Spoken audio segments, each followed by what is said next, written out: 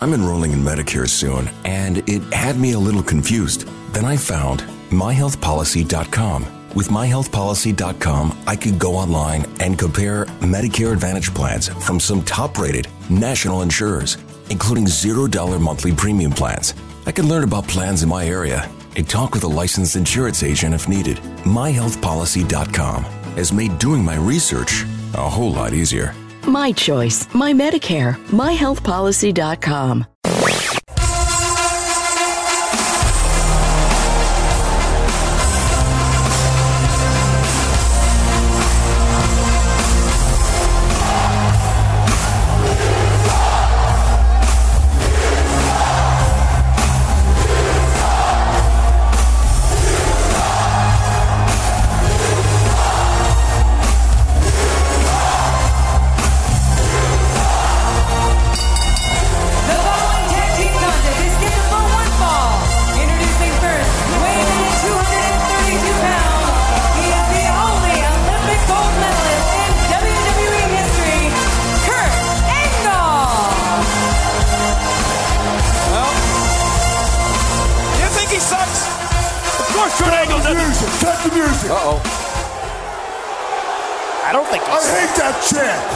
I can't stand it. You people sit there and you look down on me and you chant, "You suck."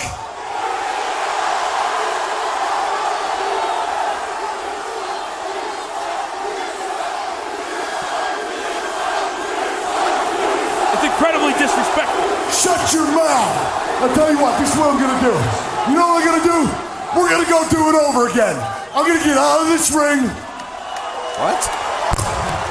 I'm gonna go down these steps.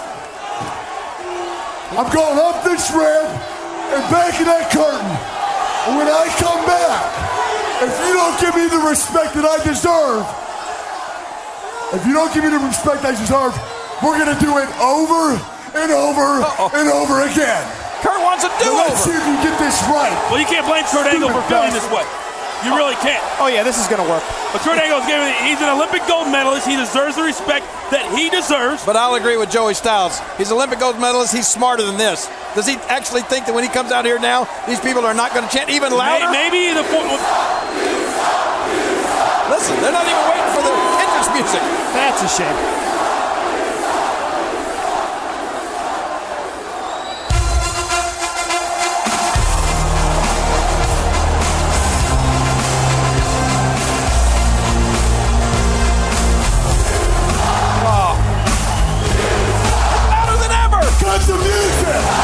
Cut the music!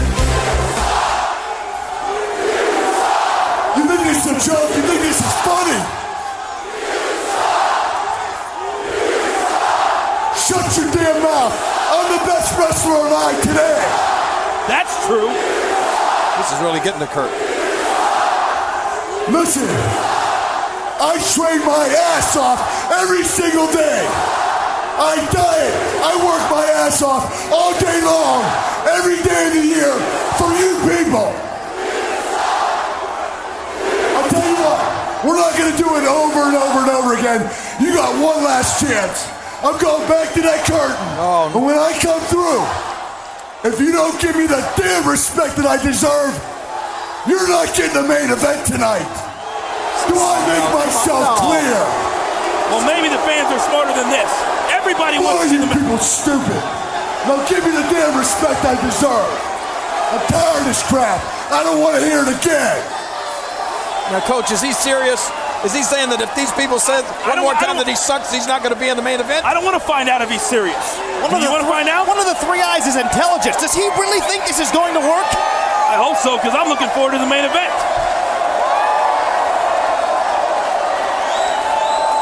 Let's see if we can guess what happens. Start the music.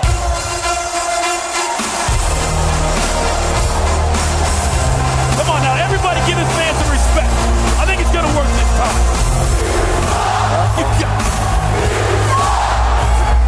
Good! Cut the damn music. It's like an angry mob singing karaoke. You people are hypocrites.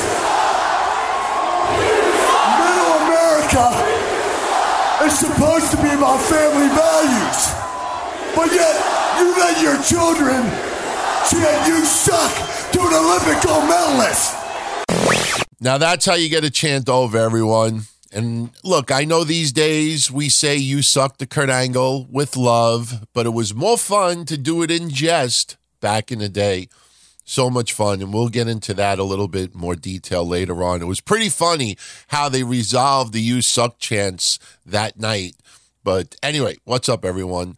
Don Tony here. Welcome to episode 45 of This Week in Wrestling History. We covered a period of November 6th through November 12th.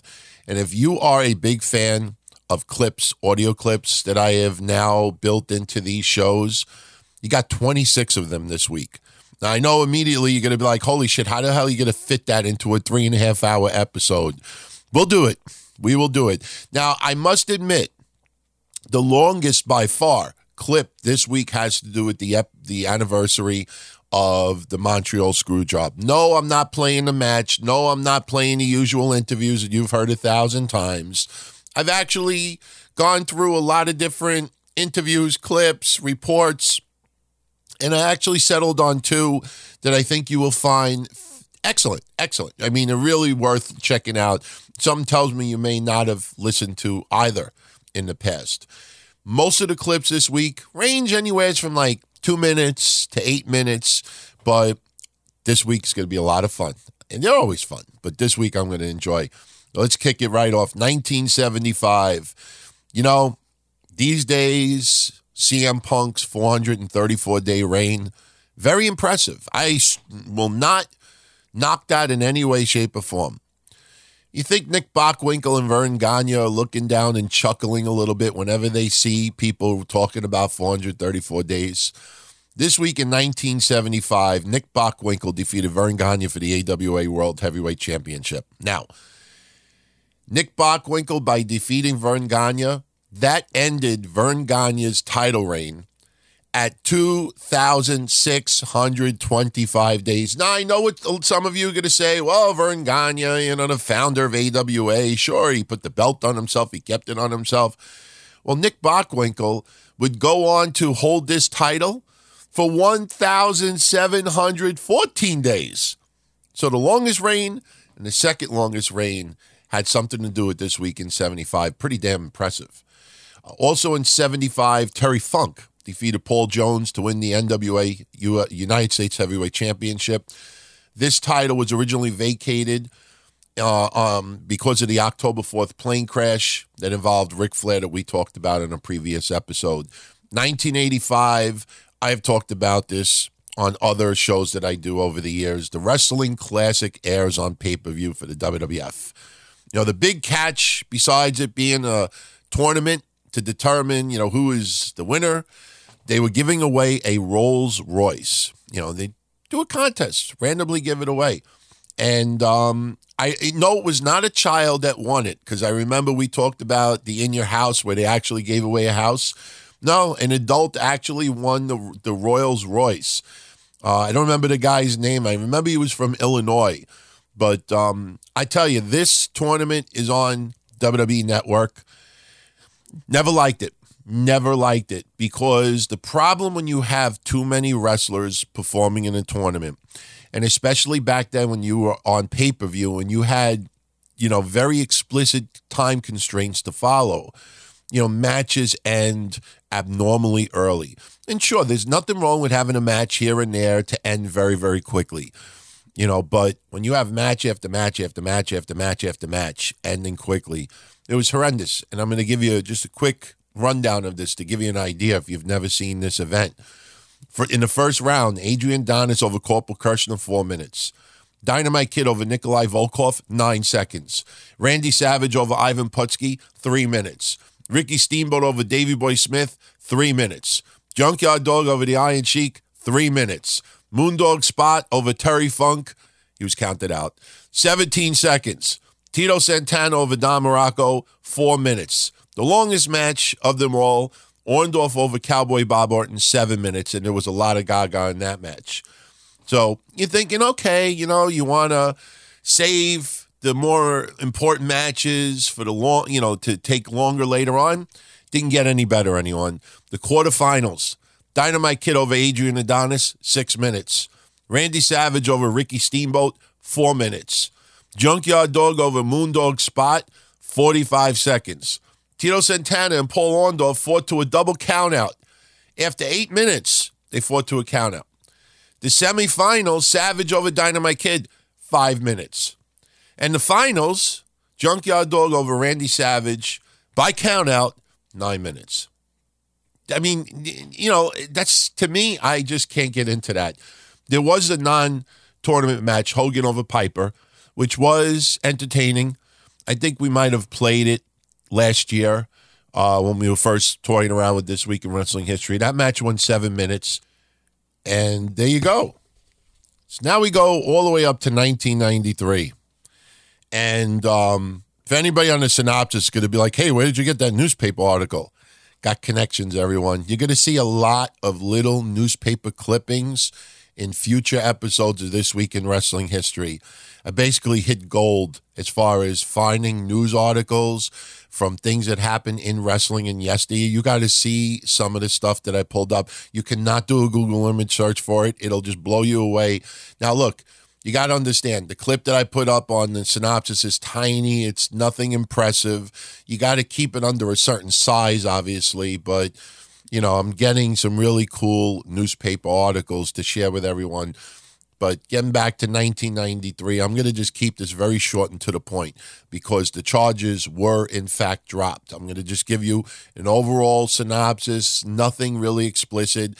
But in my opinion, and I'm sure others have felt this way, the situation that happened with Jerry the King Lawler and a 13-year-old girl in 1993 was the reason why this really awesome feud between the USWA and the WWF came to a screeching halt.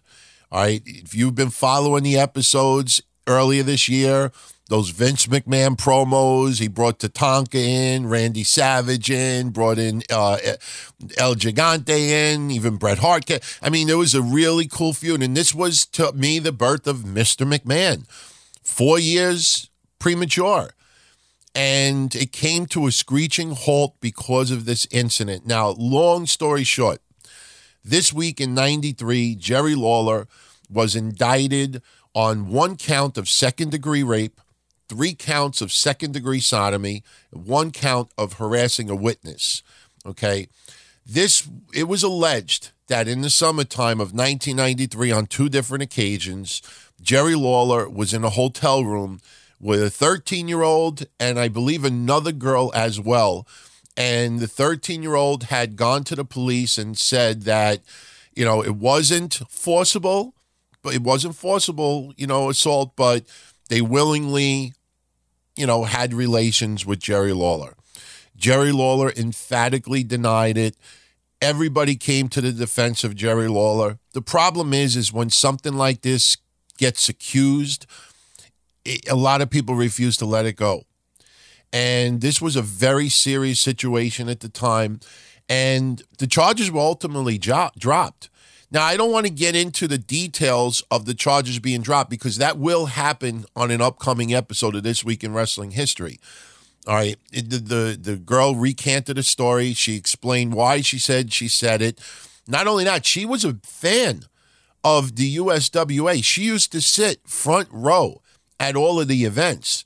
All right. She made up the story.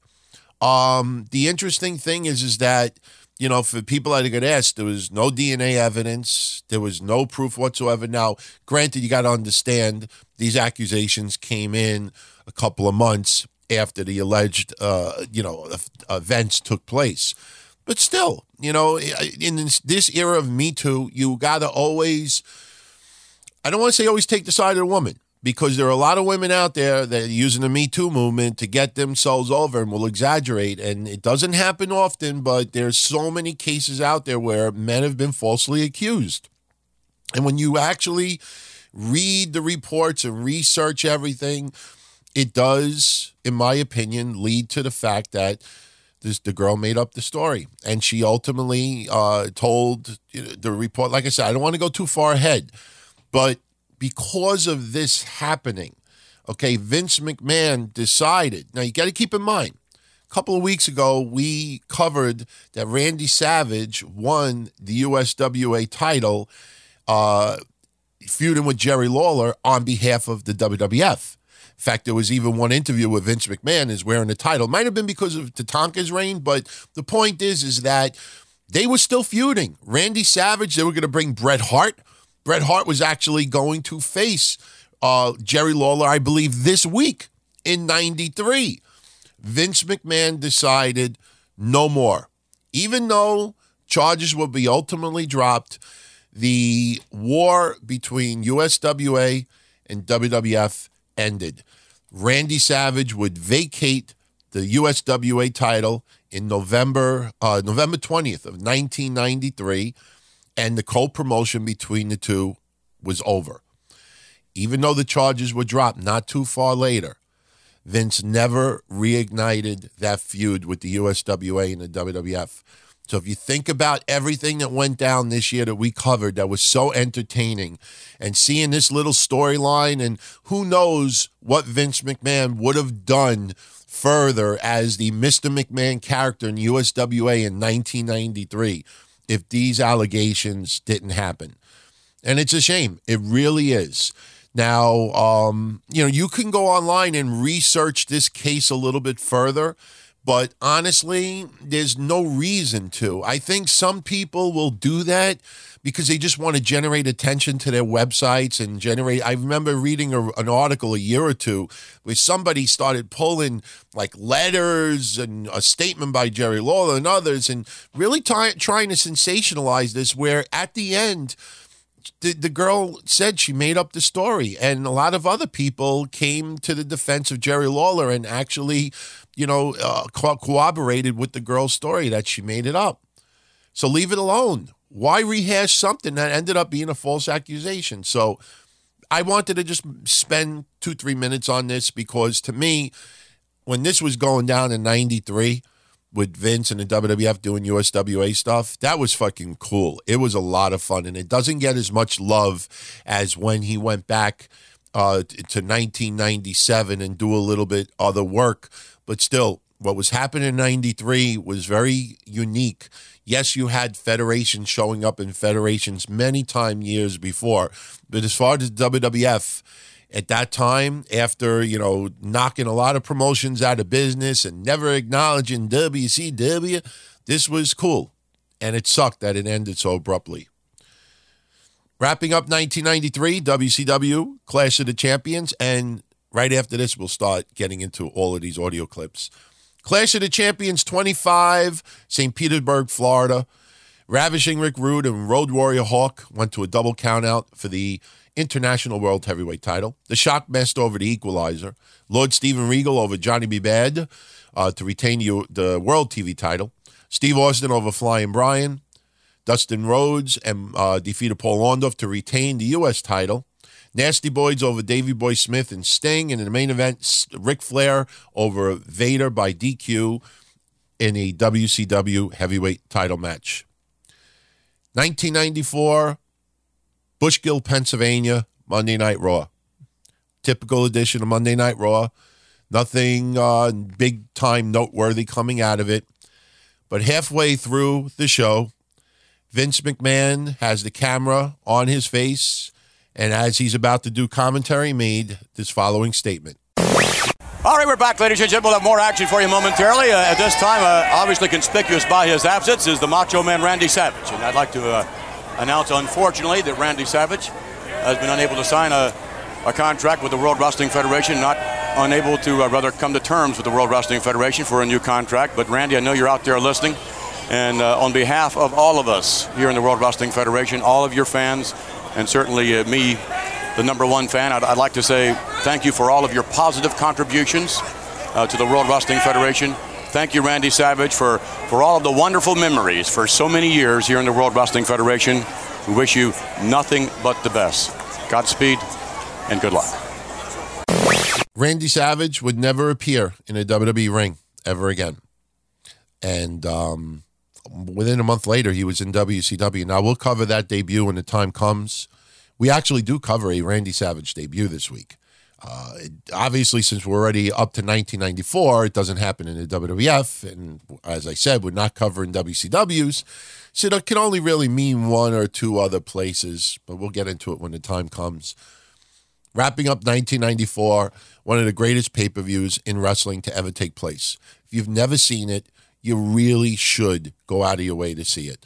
I know online the video quality is really shangada, but it is good enough that you could sit there and really enjoy yourself, especially as American commentary. I really wanted to play some footage of some of the matches here. The audio quality is just not that good. And not only that, some of the matches go so long, and that's a good thing, that it's just with the screw job coverage and a few other things that we're getting into, we just couldn't fit it. But this was the event that had talent from AAA, IWC in Puerto Rico, WCW was involved with it. You had Mike Tenay and Chris Cruz doing commentary. Took place in Los Angeles, California. And, the event was When Worlds Collide. Now, ECW had an event in May of 94, also called When Worlds Collide. So, when some people say, oh, ECW ripped off the name, no, ECW actually aired theirs first. But still, ECW's wasn't pay-per-view. But this event in 94 was just absolutely awesome. Let me just give you the match rundown. And if this doesn't convince you to just, when you have some extra time to watch it, you'll love it. I promise you will love it. Dark match, you had Super Diablo over Al Snow. Mascarita Sagrada and Octagoncito over Espetrito and Jurito Estrada. Fuerza Guerrera, Madonna's boyfriend. Do you remember who Madonna's boyfriend was? It was none other than Louis Spicolli. And Psychosis over Heavy Metal Latin Lover Rey Mysterio Jr. Pegasus Kid, Chris Benoit. Tito Santana and Too Cold Scorpio over Blue Panther, Jerry Estrada and La Parca. In a mask versus hair match, El Hijo del Santo and Octagon over Eddie Guerrero and the Love Machine. Yes, they got their hair cut. Not bald, but they got it cut. And the main event in a cage match, Perro Aguayo over Conan. I'm telling you, watch this card. If you've never seen it, you will enjoy it tremendously. Now we go to 1997, the anniversary of the Montreal Screwjob. Now, I'm not going to get into all the match details. You know it. Everybody knows it. If you don't know this, then either you're just a fan of what I do or you're just a very, very new wrestling fan. But, what is interesting is that over the recent years, I see a lot of people reminiscing about it around this time, obviously. And they talk about, the next day on Raw, they brought out the midget Bret Hart. No, that didn't happen for another 2 weeks. Oh, Vince, the next day, showing a black eye, and he does an interview, you screwed Bret. No, that doesn't happen until next week. The night after Survivor Series, Vince McMahon did not appear. The night after Survivor Series, in our current age, what is such an awesome episode of Raw? The night after WrestleMania, right? The night after this Survivor Series, you expected them to go balls out with the controversy and really feed off of it. And it was nothing of the sort. Now, the two noteworthy things coming out of the night after Survivor Series, and we'll get back to Survivor Series in a minute. I'm jumping one day ahead. But, everybody that likes the DX music, Are You Ready? That song actually debuted the night after Survivor Series. And also the night after Survivor Series, we started to see the buildup of really the first confrontation between Steve Austin and The Rock. At the time, I think they might have been vying for the Intercontinental title. I don't recall if there was a belt on the line. So that was a look into the future. Remember, this is 1997. The Rock and Steve Austin. Steve Austin, obviously, mainly over with the crowd, and WWF ultimately wanted Shawn Michaels versus Steve Austin at WrestleMania. But The Rock started to get momentum as well. To have Austin and The Rock finally start going at it a little bit, that was a good thing. But there were so many things that just absolutely bombed the night after Survivor Series. You had a terrible match between Mark Merrow and Ahmed Johnson. You had Mark Merrow pick a fight with Butterbean, who was sitting at ringside. Go back and watch Ken Shamrock's opening promo with DX. Now remember, This is the night after Survivor Series. DX comes out immediately at the beginning of the broadcast, and they're confronted by Ken Shamrock, who they set up a match between Shamrock and Triple H later on. Shamrock's promo was so bad. I mean, it just really set the stage of what this Raw was going to be. And there's other things as well, but the one thing that you never, ever, ever see anybody bring up, especially when people get, regurgitated with blackface around Halloween. Somebody wears blackface these days. Everybody gets upset at it, and rightfully so. Then some people will bring up moments in wrestling history where people wore blackface. And the two you always see, Roddy Piper at Mania and DX impersonating the Nation. Does anybody ever remember Goldust in Black Dust? Because this night after Survivor Series was the beginning of his transition into the artist formerly known as Goldust. I posted a screenshot of what he looked like that night. It is incredible that even at that time, nobody was throwing massive shade and protest that Goldust was in blackface. Yes, we're in a much different age now, and in no way, shape, or form am I trying to throw shade towards Goldust now. All right? It was a controversial character. It was not meant to inflame anybody black. But still, you go back and you watch this episode the night after Survivor Series, you notice nobody ever promotes it. It was not a good episode. So anyway, let's go 24 hours earlier. Survivor Series. Again, I don't need to go through the whole match. Anything transpired after. You know the whole deal. I have gone through, over the years, so many interviews, so many clips, so many different opinions on it. Was it a work? Was it a shoot? Was it both? Blah, blah, blah, blah. You have heard me for many, many years accuse a lot of this to be storyline. And I've given you my reasons why. I'm not going to get into it now. Now I lean towards it being, legit. But there was just too many conveniences at the time and too many things that just seemed to fall into place as far as, controversy goes. But still, the most controversial moment in wrestling history, I would say. And what I'm going to give you now is 2 clips. Total length, about 20 minutes long. And I think these clips are really entertaining. Check out, especially the second one. Now, you got to keep in mind, when Bret Hart punched Vince McMahon in the face, he was scared, not scared, but he was concerned that there could be a lawsuit filed because of the assault. So Bret Hart was pretty much mum about that incident. He did do a radio show appearance on a show called Get in the Ring about a week, maybe within a week after the Montreal Screwjob. The interview is not that great, to be honest. The audio quality is not that great. But less than a month later, he appeared on TSN's Off the Record with Michael Landsberg. And I have for you a couple of clips from that interview. That interview took place within a month of the Montreal Screwjob. So Bret Hart explaining a little bit of what was going on. And you got to keep in mind, let's keep it in perspective. At this time, we still don't know officially that Shawn Michaels knew or not. Earl Hebner swore on his kids, you'd never screw Bret Hart. You saw what he did in the match. We never got that official at the time. So at that time, there was so many unknowns. So Bret Hart, basically giving his opinion of what he felt happened. And not only that, at the same time, you could hear him still protecting the business, which you have to, admire.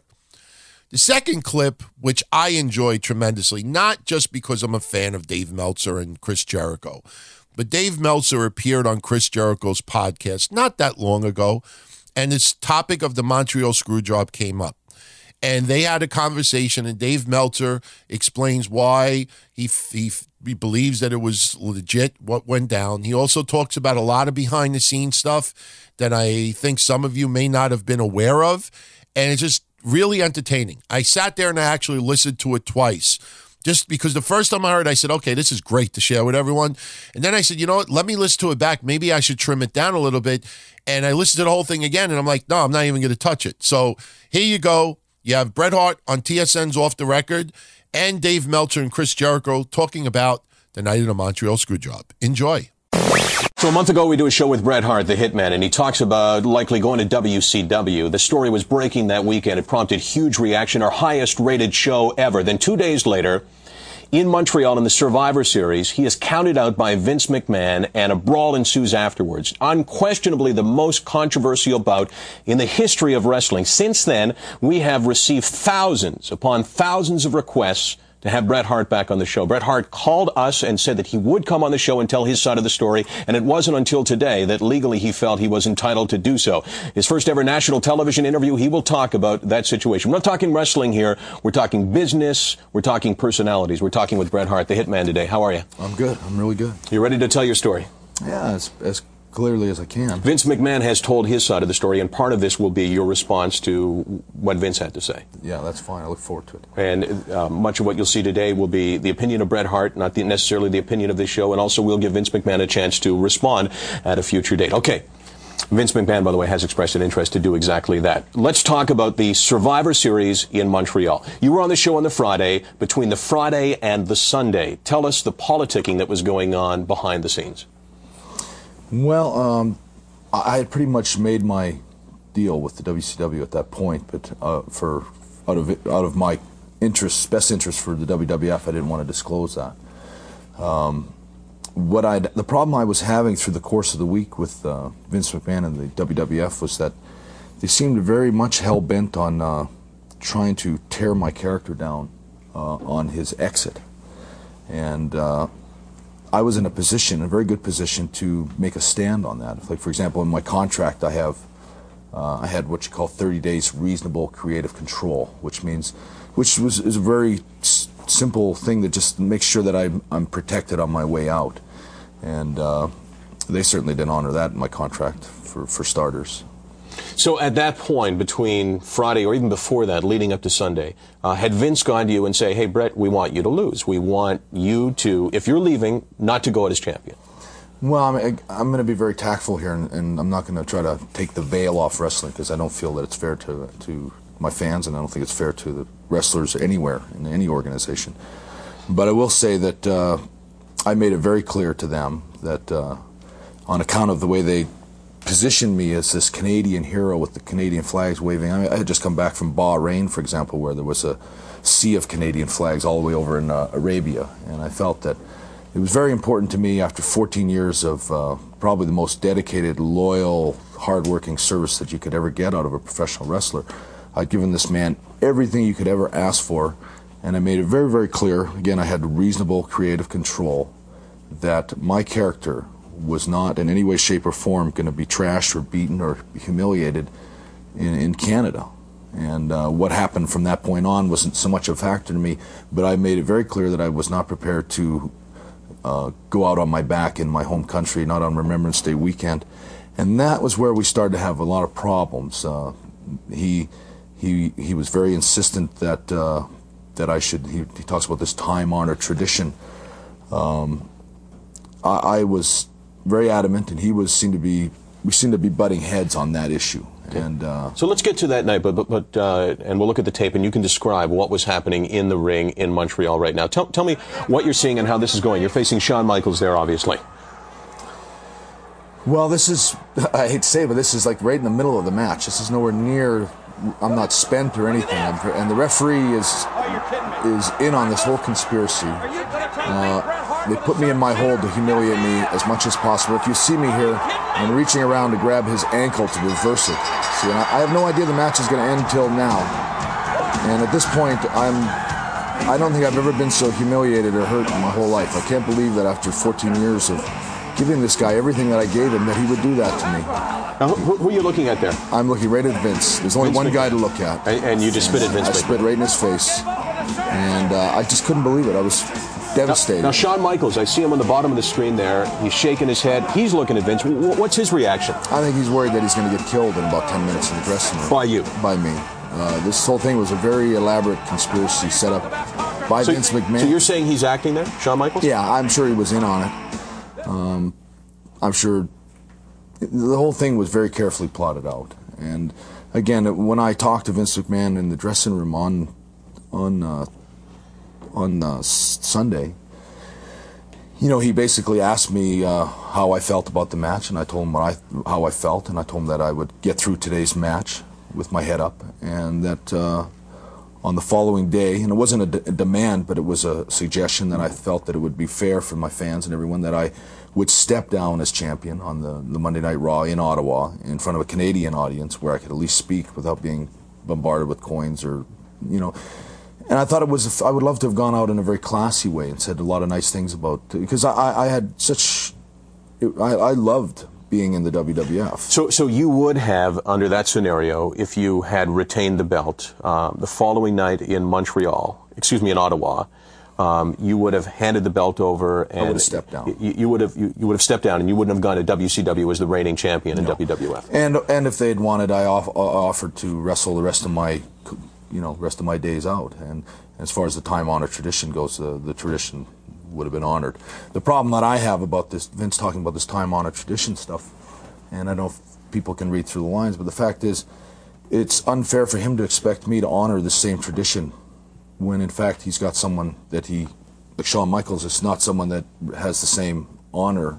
That's what it's referred to, doing the honors. And it's hard for me to do the honor for somebody that has no honor.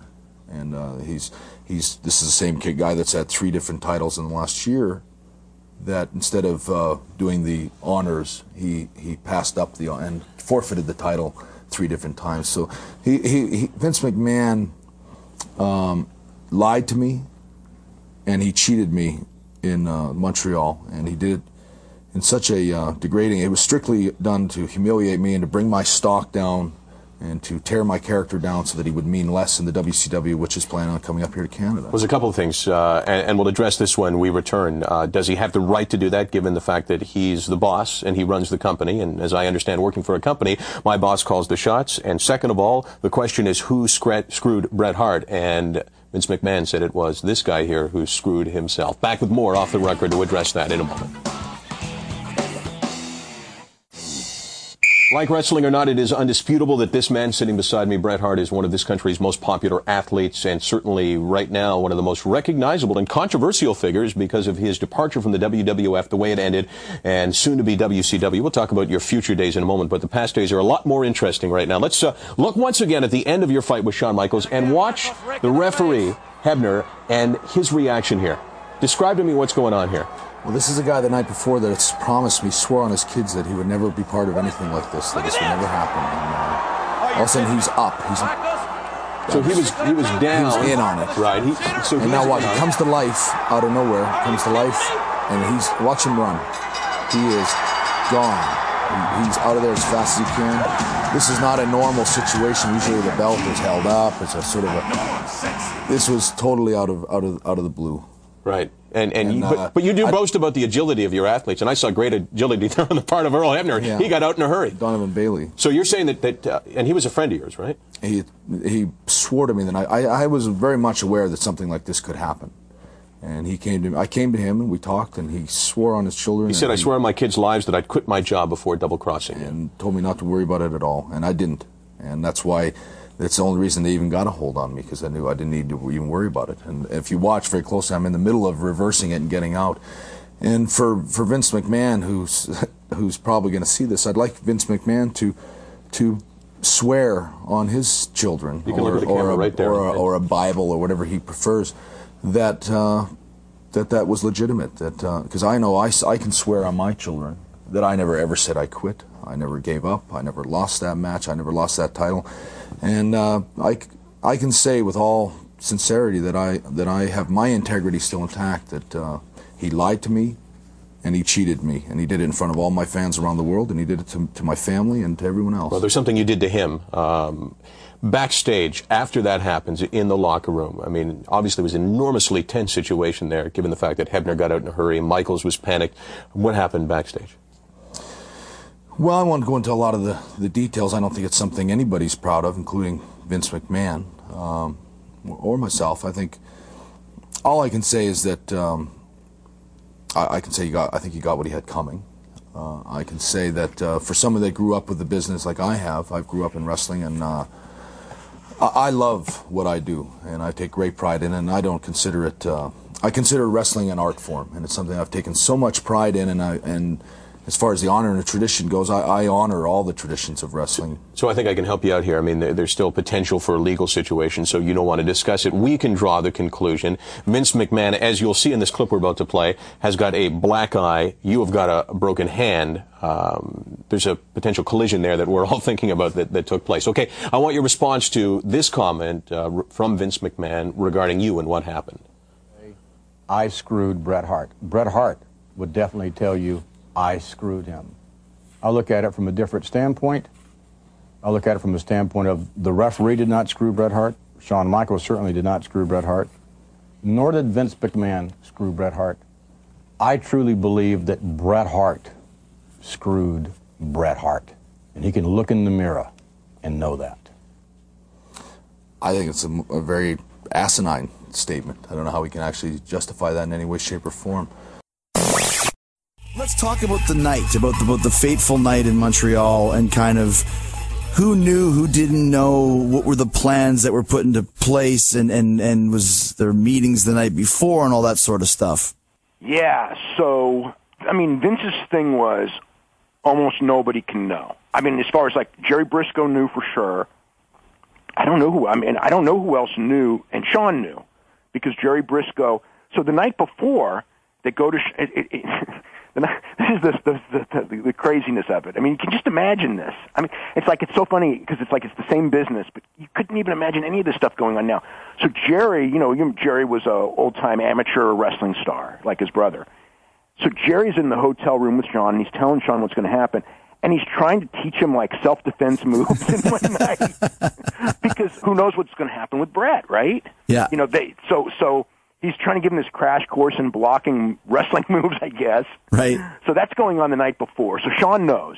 As far as who else knew, they had a production meeting, and they told everyone that there would be a DQ finish, and that they would be doing a four-way in Springfield, which was the next pay-per-view. And in that pay-per-view, it would be a four-way with Shamrock, Undertaker, Shawn, and Bret, where Bret would lose early and be four-way elimination match. Bret would lose early, he'd be out, and then whoever Shawn ends up with it, Shawn beats Undertaker or Ken or whatever, whoever it is, at the end, and Shawn wins, and that's where we're going to get to Shawn and Steve Austin for WrestleMania. So that's what everybody, as far as the big wigs, the people who have to know, that's what they all thought going into that day.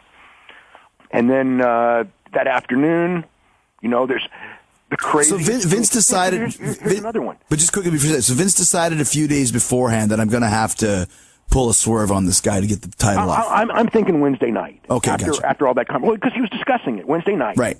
Yeah, but he never told like Russo and Cornette and whoever else was in that room, right? Okay, so they were definitely talking about a screw job, but Vince never told him he was actually going to do that. Like, they didn't know until it happened. Gotcha. But they were in a discussion where it was talked about. So you're going to say there's something else that crazy happened the day of? So no, this is like here's another thing about, and this is of course the one where people will look back and go, aha, this is all a work, even though it really wasn't. Bret had the documentary that they'd been filming on him for a year and a half, Wrestling with Shadows. So Wrestling with Shadows, the plan, because I knew Paul J. They would talk to me constantly. He was a director, yeah. So I'm well aware of all of this. So by weird coincidence, right? And they had this idea of this documentary, and honestly, like, their idea of the documentary to me was just like, I just didn't buy the premise. Their original idea, right? Their original idea was just that it was kind of like his storyline in the sense of how wrestling has gone weird, where people are cheering the bad guys and the real good guys are getting booed because, Bret was doing the heel bit in the United States, but the babyface in Canada. So it's being produced by a Canadian company, and it's kind of about how, Bret, this great Canadian legend babyface, goes to the United States and he gets booed, and they cheer Steve Austin, who's this, who does all these heel things, and how it's the changing of wrestling, which to me it's like, bad guys turning good and being cheered and all that goes back to when Dusty Rhodes and Dick the Bruiser and Ray Stevenson, everyone in the world, right? It's just part of wrestling. It was nothing new or different other than the fact that he maintained being a babyface in Canada was different. That was different. But overall, it's like I thought, I wasn't really that thrilled with this idea, this doc. So anyway, it's supposed to end at SummerSlam, where Bret beats Undertaker and wins the title. So it ends with Bret finally winning his championship back after this whole year of, chasing it type of a thing. That's sure. Yeah, that's the idea. Yeah. Okay. So Brett goes, like this Montreal match is huge. You guys need to come here. So they come there, and it's like they're filming. They still have the right to film. Vince had given them the right to do anything they wanted, film anything, anyone. The only, I think, concession was that Undertaker could not appear out of character. But everything else is fair game. Right. Now they're losing the wrestling war. So you're doing stuff when you lose that you would never do when you're winning, which is including giving people access like that. And like now they would give people access, but they would have rights of whatever, right? They would make sure it went their way. So because of that, Brett's wired when he goes into this meeting with Vince, which is the craziest thing because the key to the whole story in a lot of ways is, Vince said, I went to Brett and I asked him to lose and he refused and he wouldn't lose the title. So I had to do what I had to do.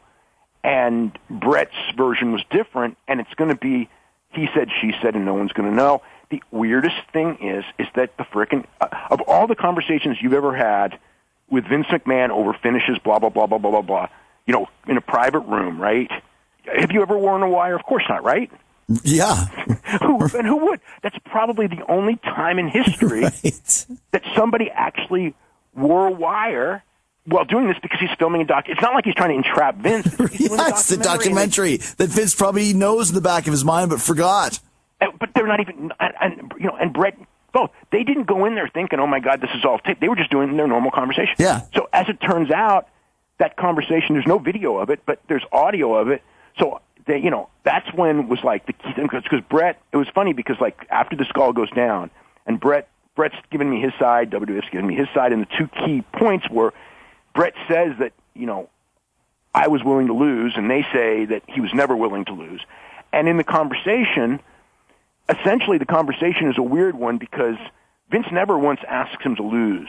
Vince is only discussing, the finish and how to do it, and you work with Pat and, lay out the match. But he does never ask him to lose. So Brett never says, I'm not going to lose. However, they're discussing a whole bunch of different things in this conversation. One of them is, as far as there's so much that week because all over the Canadian media that week it was Brett's going, and Brett would never admit to it because he was still kayfabe, right? And he was still trying to protect the match with Shawn, right, and all that. So he would never say anything, but everyone knew Brett was leaving. It was already out. I'd already reported it by probably Monday or Tuesday, before Montreal. So it was out everywhere in Canada. In the United States, nobody knew because the American media didn't really cover wrestling like that. Canadian media was much bigger.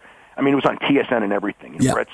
Brett's leaving, and what that means for Montreal, who knows? And it's one of the reasons the Montreal match got so big was because of that. Mm-hmm. The match was bigger because of it. Anyway, so the whole thing as far as Brett goes, everyone knows. I could call up Eric, and I could tell him, don't make the announcement. And then Vince goes, well, you don't really have to do that. Everyone knows. It's okay. Because I think one of the fears Vince had. The story that Brett was going to go to Nitro the next day which was told to the point of it became fact, even though there was absolutely nothing to it, because that was the great defense was he was going to take the title, he was going to go to Montreal in Memphis, I believe it was, the next day, and Vince had no choice but to do what he did. Right. So that was the story, and one of the things on that story that was so fascinating is like years later. Do you remember when Brett went back to do the DVD with Vince? The original Bret Hart DVD, when there's the first business that they ever did together after Montreal's years and years later, before the Hall of Fame. And they were going to do the hit piece DVD burying Bret like they did with Warrior. And Bret kind of got wind on it, and so Bret was like not wanting the hit piece, so he just goes, I'll work with you on the DVD, but I get creative control of the DVD. Okay, yeah. And they agreed to it, and Vince was as magnanimous as you could be, and talked to him, and Bret got his story out and everything like that. So before the DVD, so there's a woman named Marcy Engelstein. Do you know Marcy Engelstein by any chance? She was like Bret's old kind of manager or personal assistant or something. She was Bret's personal assistant. Yeah. So she worked with Bret throughout this period. So she went and flew to Stamford, and they all knew her, and she met Shane while there. This was right before they're going to do the DVD, maybe a couple days before, working out the deal or whatever. And, Shane's real nice to her. She's real nice to Shane. And Shane's like, it's really too bad things went down the way they did. It's really unfortunate. We all respected Brett and all that. It's like, but we did have no choice because Brett was going to go to Nitro the next day. There was just no choice. We had to do what we had to do. Right. And Marcy, who knew me at the time, Marcy called me up and goes, "Can you believe that Shane?" It's like, and she's going like, "Shane, that's just not the case." It's like even Shane believes that Brett was going to go to Montreal. Right. So he told his own son that story. So anyway, so that's the depth of that story. So anyway, going back to the conversation. In the conversation, the one thing, Brett does go. Everyone knows, there's all this. I would like to go to, the next day they're in Ottawa, I would like to go to Ottawa and just, relinquish the title, which means not losing it in the ring. And it's like, I just think everybody knows. I think it's probably the best thing for all. So, that is the one thing where Vince can say, well, he didn't insist on it. This was a suggestion, but it was it was a way of not losing it in the ring, where given the nature of what that title meant and everything, I think from Vince's standpoint, I think it really was imperative that Brett had to lose to somebody on the way out. Yeah, that makes sense, of course. Yeah. Whoever it was or whatever it was. But the whole weird thing is like, if he was not taped and that conversation was not out, it's just, the story would probably be that Vince would say Brett refused to lose. Yeah. And hearsay, I had no choice. And you couldn't say he was wrong because he did have to beat Brett on the way out, in theory. Yeah, sure, for sure. So in that room beforehand, you said there's Jerry Briscoe, Sean's in there, Vince is in there. Did Pat know? Because Pat always claimed that he never knew. Yeah, that's the one that I don't know. Because Pat's the one who came up with the sharpshooter spot. So I don't know what Brett thinks today. But I know that when it happened, he thought Pat had to know because Pat came up with the Because Pat was the agent on the match. Double cross spot. Yeah. But it seems like so much of a coincidence to have that in there. And then, you know what I mean? Like, okay, well, that's the spot that we'll use. They just happen to be doing it. It seems very strange that it wouldn't have been kind of like, here's the spot that you have to put in the match. Yeah. So it's kind of hard. Pat's always denied that he knew, and friends of Pat have always denied to me that he knew. But I also know that Vince wanted it, that it was very important that the boys thought Pat didn't know because then they wouldn't trust Pat.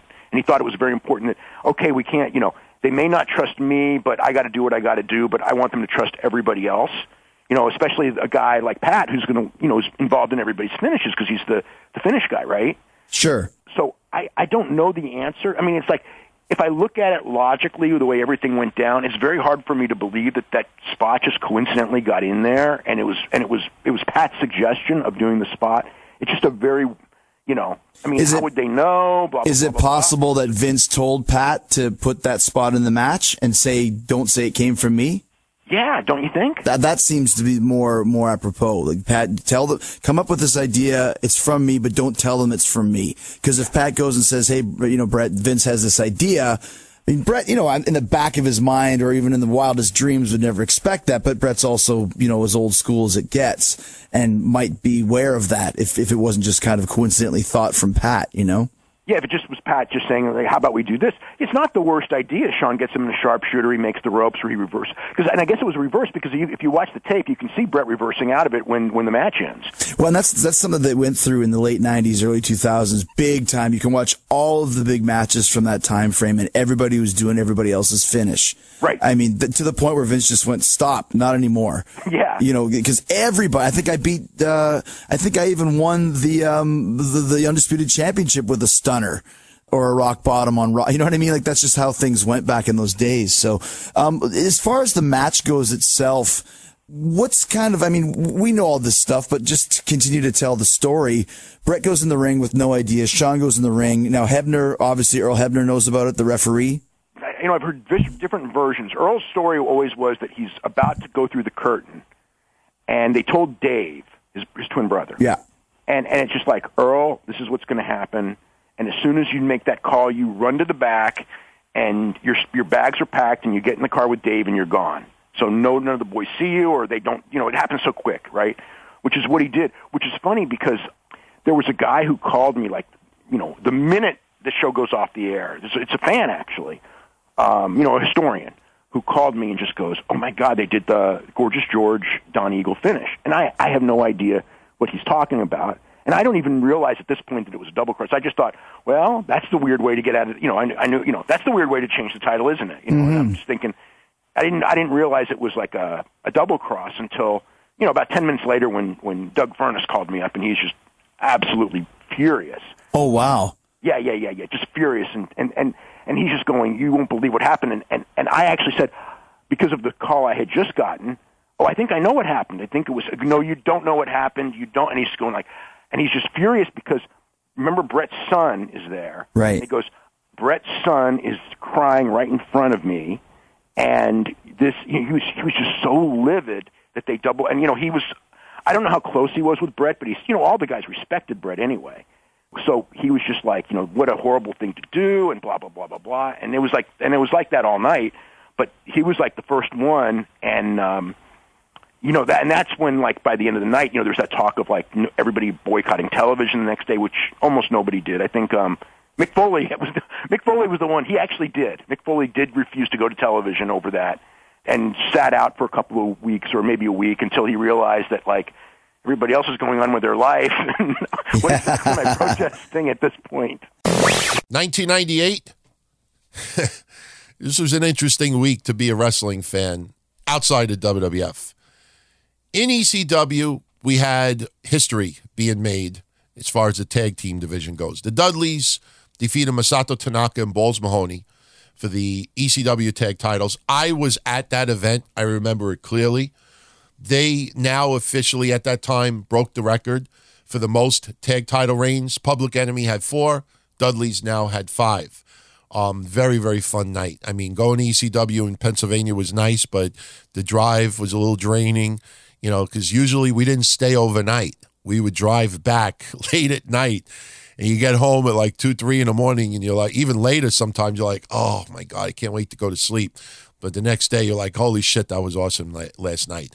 But to have ECW come into New York, the Lost Battalion Hall, the Elks Lodge, was fucking sweet. We would even sometimes take the trek to go to Westchester as well. But it was a lot of fun at that time. And you know what? ECW was in New York at the time, and New Jack cut a promo. I don't know if necessarily they were in the Bronx. I don't think they were, but New Jack just cut a random promo talking about how he was the original gangster. I loved it. I'm going to share it with you now. It runs about 6 minutes, but he just tells it like it is. And keep this in perspective. I don't want to jump ahead too much. But as you're hearing this promo, realize that within a week or two, we have the mass transit incident with that teenager who claimed to be older and a more established wrestler, and New Jack basically gave it to him. That's probably the nicest way I could put it. So that happens. We'll cover it in a week or two. But for now, here is a promo that I enjoyed, that just random promo took place on ECW TV this week in 98.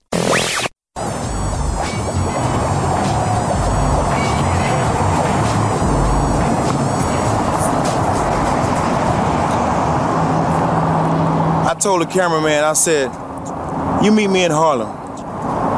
I said, we ain't gonna do this in the studio. I said, we ain't gonna do this in a setting where it's safe. I said, you bring your ass to Harlem, where I feel at home.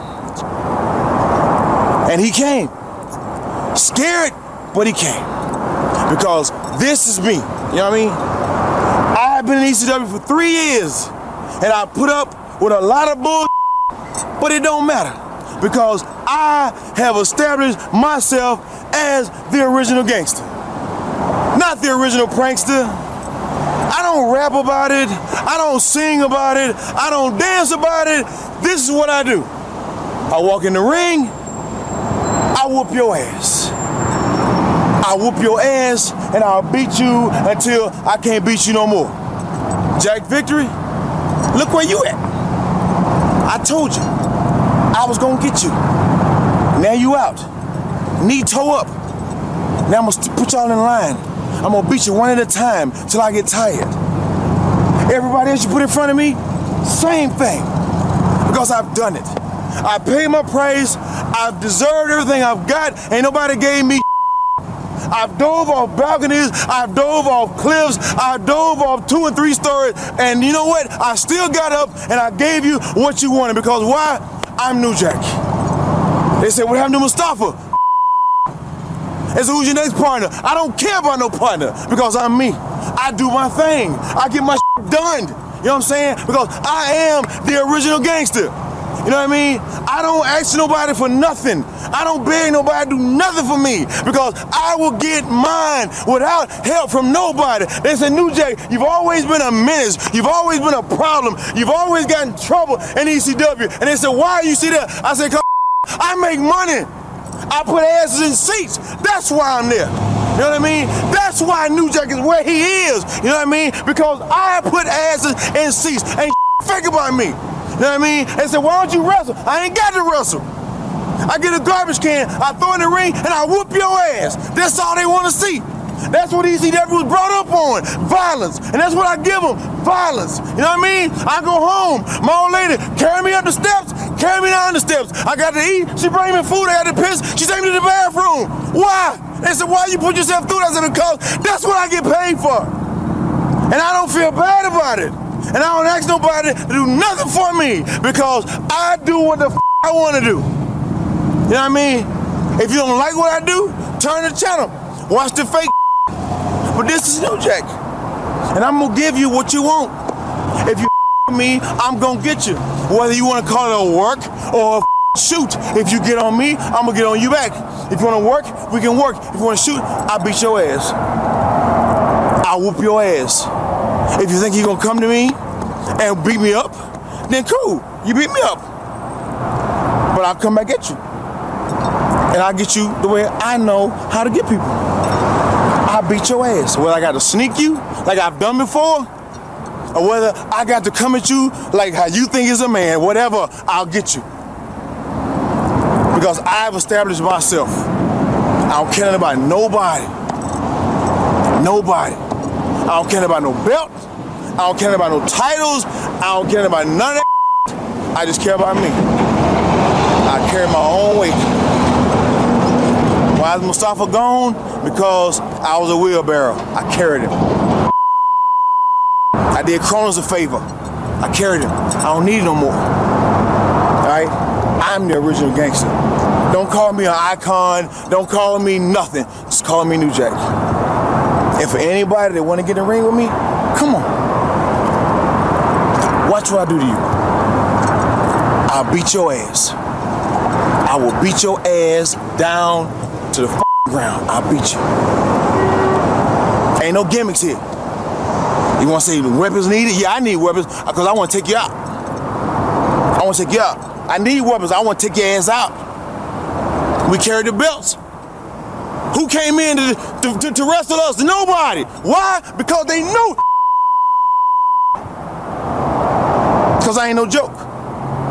And anybody that's ever got in the ring with me, they know I ain't no joke. And that's how I'm gonna always be. When I'm done wrestling, I ain't going nowhere else. I ain't going to WCW, WWF. When I'm done with ECW, I'm done. I quit. I do nothing else. I drive a truck. I drive a cab. I do nothing else. Because this is me. This is home. You won't dress me up in no pink panties and no high heel shoes because this is me. Sandman went on. Raven went on. Steven Richards. And the Pitbull sold the out. You don't buy me for money. I don't get in trouble and turn state evidence to get probation instead of jail time. I do my time. I've done it before, I do it again. And I don't owe nobody. And you ain't gonna never say I sold out, and it ain't for you, it's for me. For my own personal satisfaction, I ain't selling out to myself. Whatever somebody else think. Put me in the ring with you, you go down. Call it a work, call it a shoot, you go down. I created all this violence, professional wrestling, all of it. Wasn't no gangs, wasn't no nothing, it wasn't none of that until New Jack got put out there like a lab rat and they saw what I did, and now you got WCW gangs, WWF gangs. I originated all this bull, and I don't get none of you credit but me. And then whether you want to believe it or not, I was the one that started. Offer me a contract, I tell you to kiss my ass. Because I don't need none of y'all. Give me an opponent, I'll beat your ass. Why? Because I am.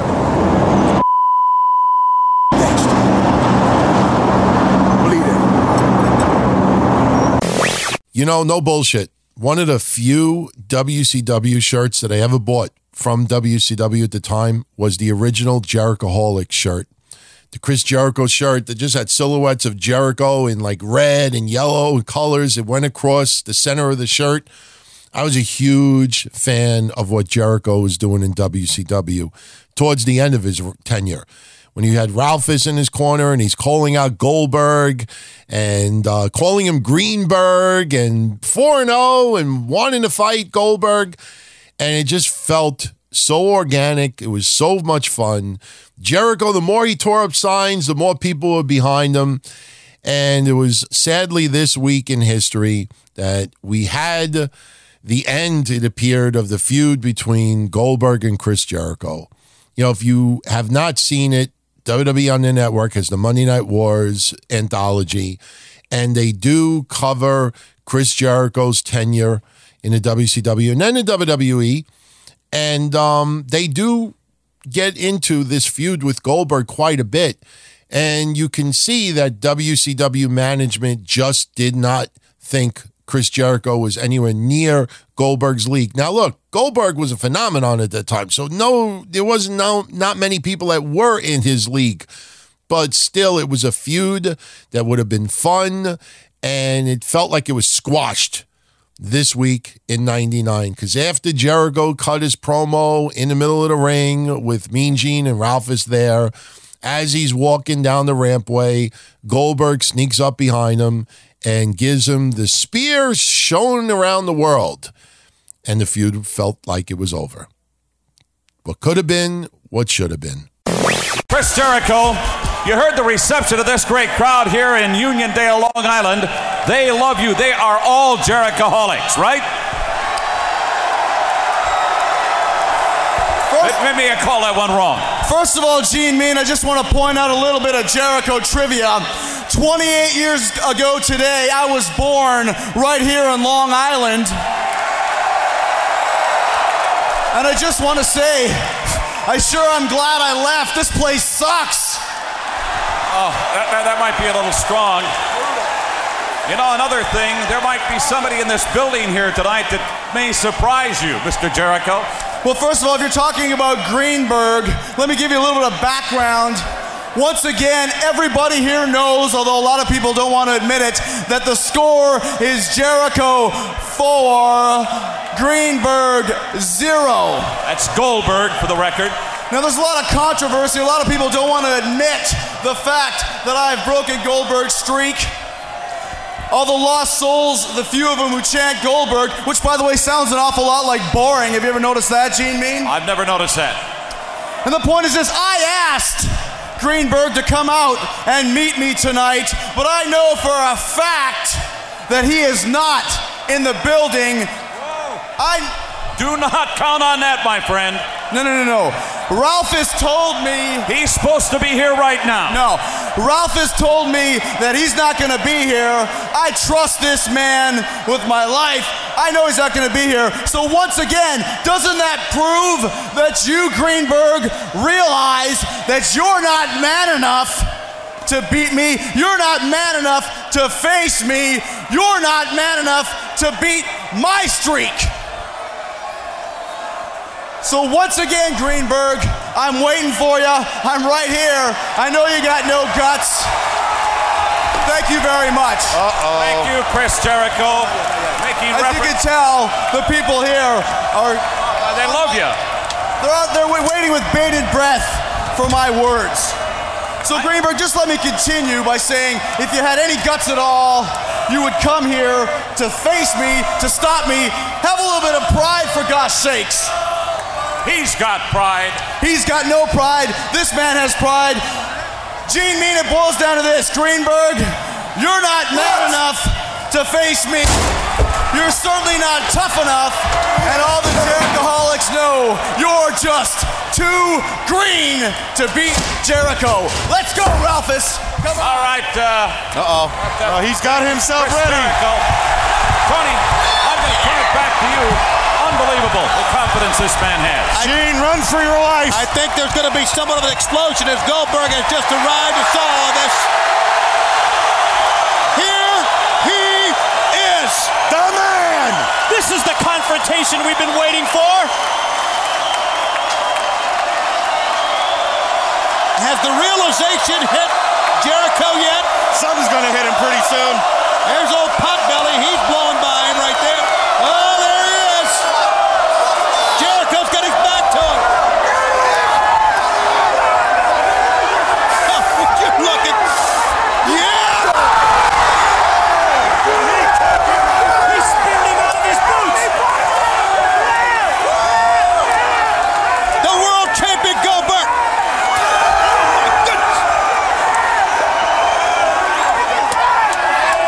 Ripping that Jerichoholic t-shirt off Chris Jericho. There's your belt. And there's Goldberg. Goldberg, who just arrived to the arena, has taken Jericho apart. So much for the 4-0 mark. Seems to me Jericho now has made the list. You know, WWF has a really cool encyclopedia with records and stuff like that. I don't know if there really is one that was ever officially done by WCW. Was Judy Bagwell a tag team champion or was she not?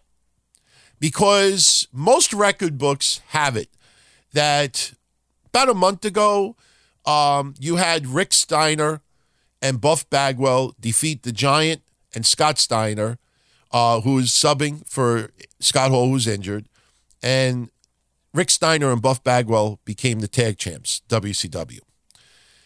Buff Bagwell turned on Rick Steiner during the match, and as a result, WCW allowed Rick Steiner to pick a different partner as his tag team champion.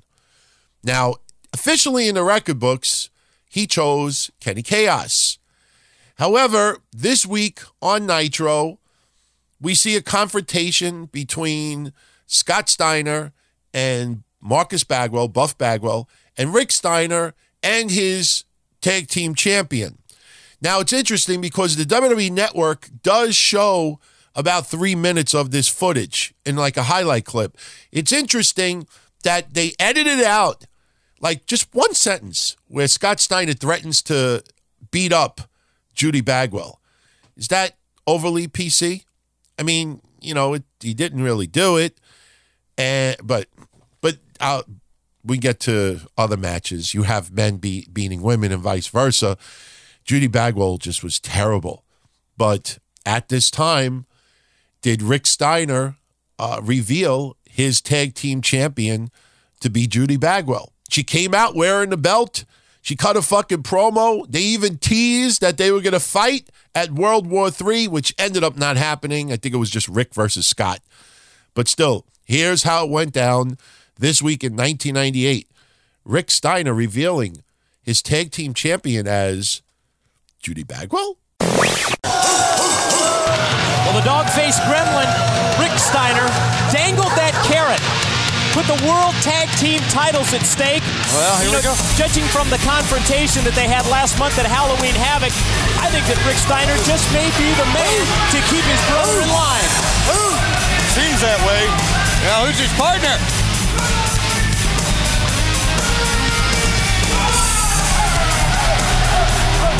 He's waving for his partner. Who is that? No. Oh, that's not Chaos. No. Are you kidding me? That's Judy Bagwell with the belt on. Judy Bagwell's wearing the World Tag Team title belt. Right she is. What a nice outfit, too. Obviously, some motels missing a shower curtain. She's really going to wrestle? Well, we know she can beat her son. And her son knows it, too. Look at it.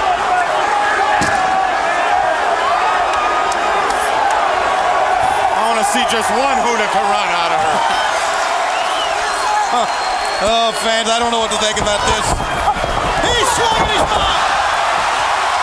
She ducked the clothesline and leveled him. She paintbrushed Buck. And she still got the bell on. Yes, she does.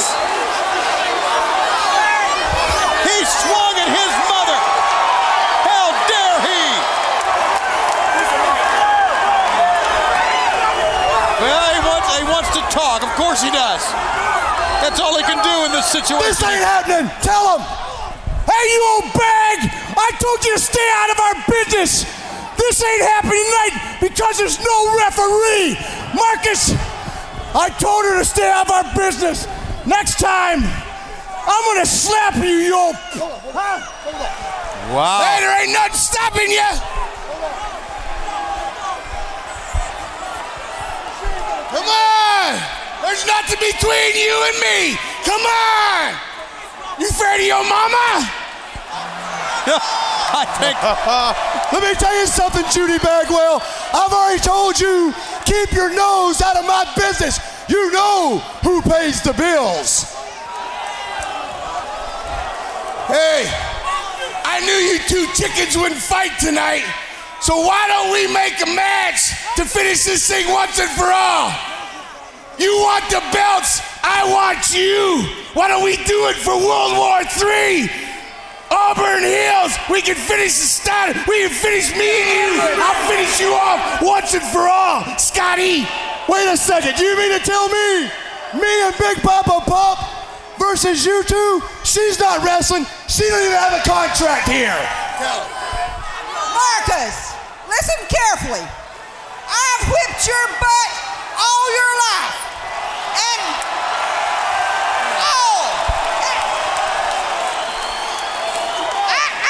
in Auburn Hills, Michigan, I'm gonna whip your butt again. But guess what, Mark? What? I get paid. That's fine. That's what you wanted. You got it, Auburn Hills. Right. We're gonna whip both y'all. Hey, you bring the referee. We'll bring the belts. You got it. Judy Bagwell is going to wrestle against her son. This is a first in the history of professional wrestling. It'll happen on the 22nd of November. And she even boxed, too. She'll win her own dressing room. Now, forgive me if she has done this, because I really haven't seeked it out to look. And I don't even know if Judy Bagwell's still alive. I think she is. She's got to be, because if she would have died over the years, we definitely would have been like, holy shit, you remember that fucking clusterfuck? I'm surprised that Judy Bagwell is not invited to like a plethora of wrestling conventions. Yes, what she did at that time is wrestle crap. It's all wrestle crap. But I think in this day and age, people would look back on it and treat her like a little pop culture icon. I kid you not. Not a tremendous, but it's like, you know, taking a picture with Judy Bagwell, I think people would show that shit off. And forgive me, like I said, I haven't really followed if she's been in any convention. So if someone comes up to me and says, yeah, she went here, she went here, she went here. All right, she did. But I don't hear her name popping up. Maybe she just doesn't want to do it, but it'd be a cool thing to see. I actually really mean that. So if you thought that wrestle crap is bad, let's go to 1999. Right, we had a little bit of wrestle crap on behalf of WWE and WCW. Although WWE ended that week on a real high note, and I'll get into that in a moment. Let's first talk about the interesting and the Shangada. This week in 1999, WCW was doing a World Heavyweight Title Tournament. And if you look it up and check out the brackets were very interesting. Some of the names on there were noteworthy. And based on the brackets, it just so happened that we had two people face off in the middle of the ring just for a couple of minutes. It ended in a clusterfuck, which sucked because I really, as this match started, I got really intrigued. I wanted to see them actually, try to brawl it out a little bit.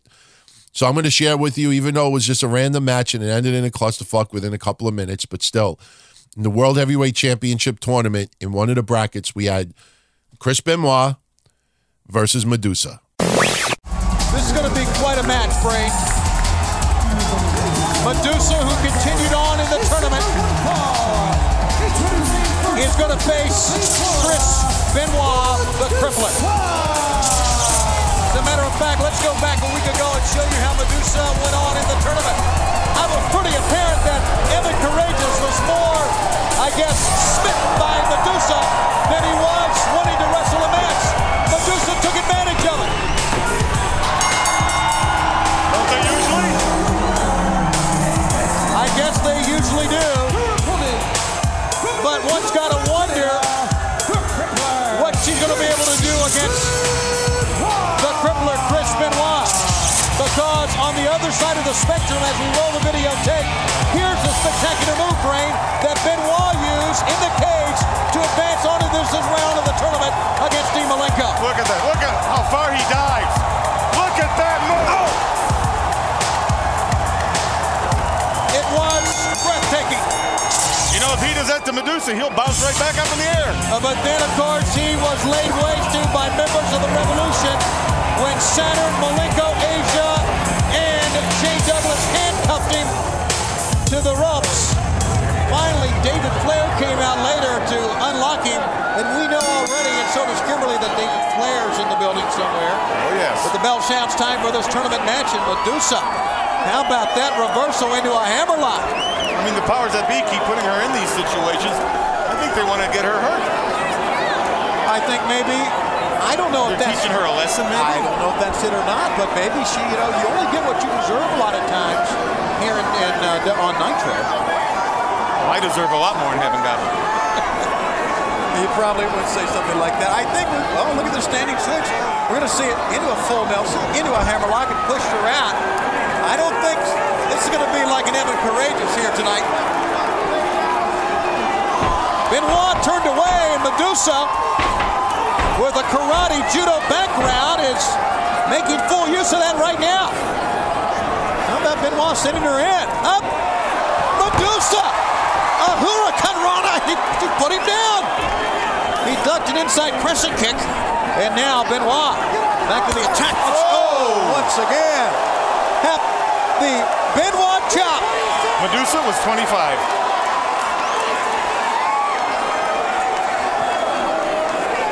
And as we said, Sting and Goldberg, top of the hour. No, Evan Courageous come out, and now he and Johnny Boone are at each other's throat here. See, Evan is, he's emotionally tied to this girl. And Johnny Boone, who's wrestled, who's had some wrestling matches of his own, and Johnny Boone is fighting Evan Courageous. And the referees have come out. Well, we've seen just about everything. We got over 2 hours. Hold on. Jeff Jarrett's come in. And he confronts Benoit. And now Johnny Boone is calling the bell. Medusa is still down. Now Medusa's going to be disqualified because of outside interference. Do you think that maybe the fair-haired child is out on... He's got the microphone. Hey, Medusa. Like I said before, this is not the WWF, and we do not hit women here. Run for your life, Jarrett. Let me spell it out to you. I just screwed you out of the tournament. Now we get to the wrestle crap. I don't know what WCW was trying to do at the time. Now, we've heard over the years that after Dustin Rhodes was doing the 7 promos, that it felt too creepy, that he was, pretending to possibly be a child molester or something like that. I just thought it was the boogeyman, just trying to scare little children. And you know what? Some simple character development and some interviews and promos could have immediately eliminated that speculation. Because remember, it's speculation. 7 was outside a fucking window. He wasn't touching a child's shoulder or anything like. He was a spirit, so to speak. So why you had people really, angry, thinking that, he could be interpreted as a child molester. Now remember, this is around the time that they quietly stripped Lenny Lane, did a phantom title change and took the Cruiserweight title off of Lenny Lane because the powers that be in Turner were not happy with the homosexual gimmick. Yes, times have changed, but still. The 7 promo was interesting. His entrance Yes, he was on cables, obviously, but it was fucking cool. So we see all these vignettes for all these weeks of 7 coming to WCW, and he finally debuts. Has a tremendous entrance into the ring, white paint all over his face, little bit dressed sort of the Undertaker, and he cuts this promo. We were supposed to go to break. What is that?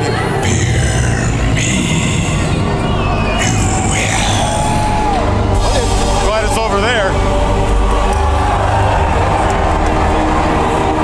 What is that figure? Oh, would you? I've never seen any type of entrance like this. He is floating to the ring. You know, this is the guy that we had seen so much about. At the window. In the window, that's right. Kid. Talking about darkness will fall over WCW, and literally here it has.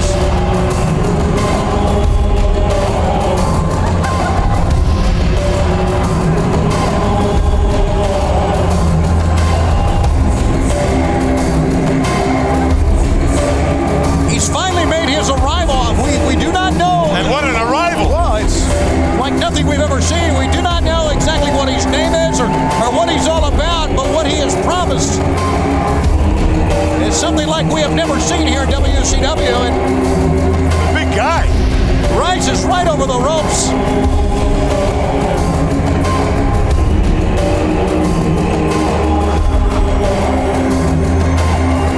Oh, you got me. And we've got your attention, I do believe. 100%.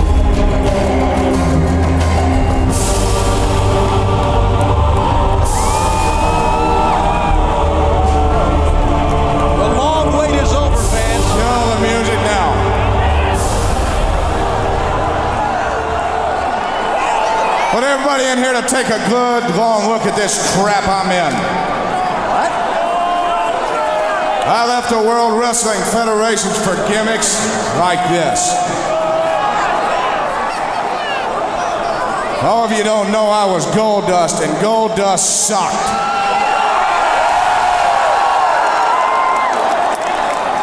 Goldust nearly ruined my wrestling career. You see, I wanted to come back to WCW because this is home for me, and I wanted to be just me, because that's what I can do, just be me. But the powers that be came to me and they said, Dustin, you know, Dustin sucks. Dustin is boring. So I stand before you, and oh, my new name is Seven, by the way, so they've dressed me up like Uncle Fester to play trick or treat all year long.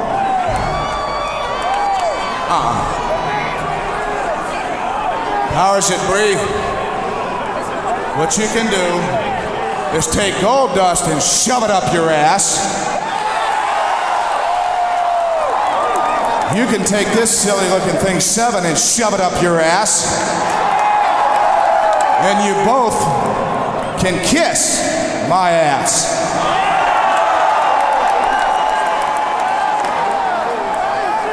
Now last week, my father called me Dusty Rhodes.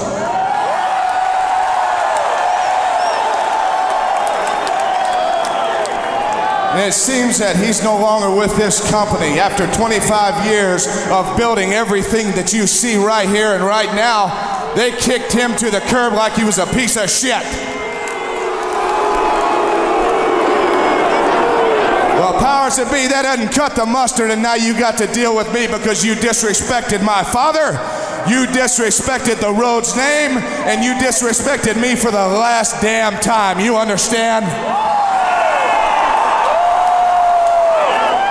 So from this moment on tonight and to the end of your lives, I am going to make your life a miserable hell. I'm going to make WCW a miserable hell, and TNT too. So boys, I know you're back there staring, your little fat faces in the monitor looking at me. You know one thing. Tonight and forevermore, you will never, ever forget the name of Dustin Rhodes. So 7, he debuted and he fucking endeth. The gimmick was done. That's it. I'm like, are you fucking kidding me? You know what that reminds me of? That reminds me in a way of Emelina. Remember all those weeks, the coming of Emelina, the recreation of Emelina, the rebirth of Emelina, and we're hype. And then she came out and she said, and now you will see the transition back to Emma. And she walked off. Now, Sevens was obviously more of a attempt to be a controversial shoot towards WWE and WCW Creative and trying to be very realistic. And it backfired, obviously. But doesn't it remind you a little bit of all the build-up to Emelina to get nothing? But it is what it is. So now we go over to SmackDown. There was clusterfuck, but it did end it on a very positive note. It was this week in history that we had the funeral of the Big Show's father. Now, there's a couple of segments that are involved with the funeral because they went back to the camera a few times.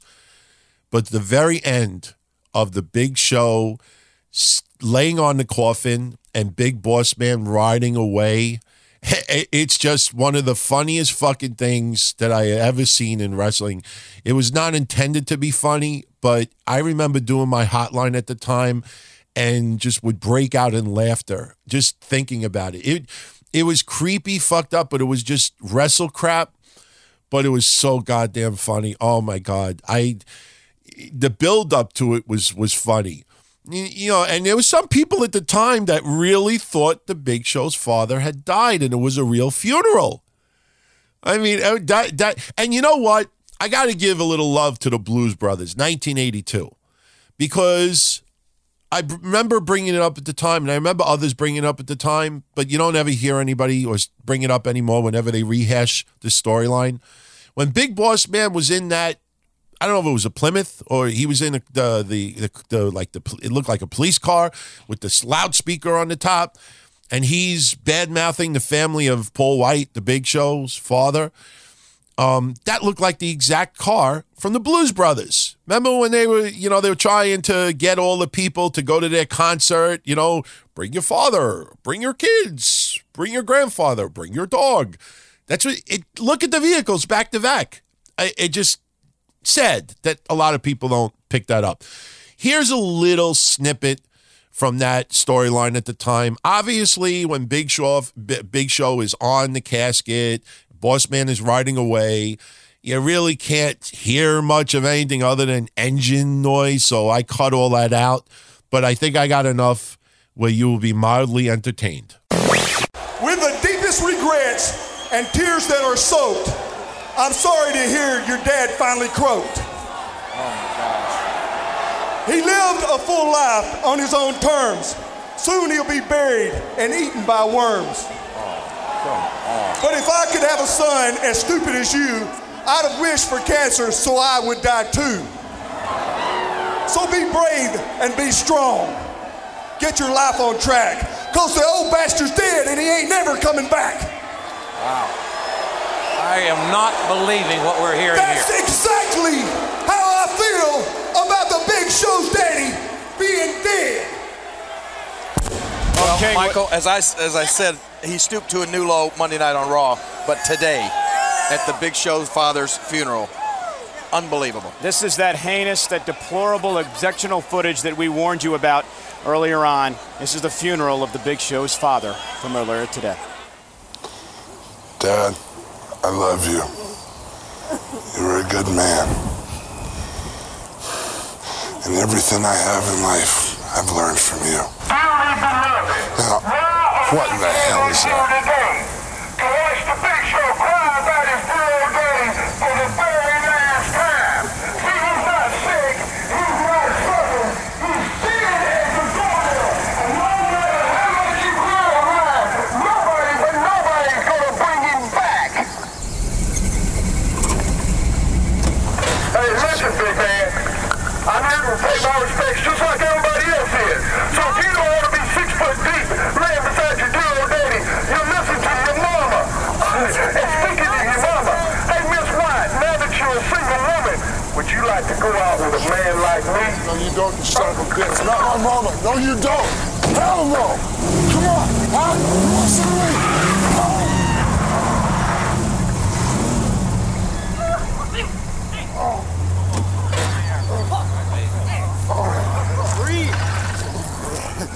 God. Daddy always wanted to be a drag queen, Big Show. I'm going to make him a drag queen right here, right now.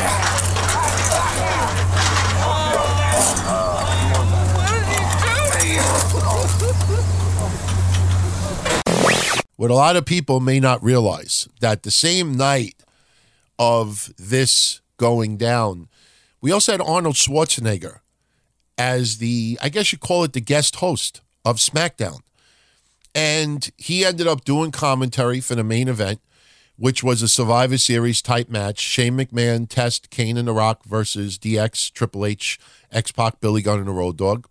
And this obviously would segue into Survivor Series for 99, which I think takes place next week in history. And this is the same night where Arnold did the infamous bitch slap heard around the world to Triple H. But just to give you a little idea, because I know a lot of the guest hosts that we've seen over the years have really fallen flat amongst the WWE Universe, but Arnold was fucking over that night, way before the bitch slap. There's some funny skits on SmackDown that night. There's one point where DX is in the back, and they think that Schwarzenegger is going to go through a particular door, and as soon as the door opens up, they think they got Schwarzenegger and they're beating the fuck out of it, and it ends up being some random, like, tech guy.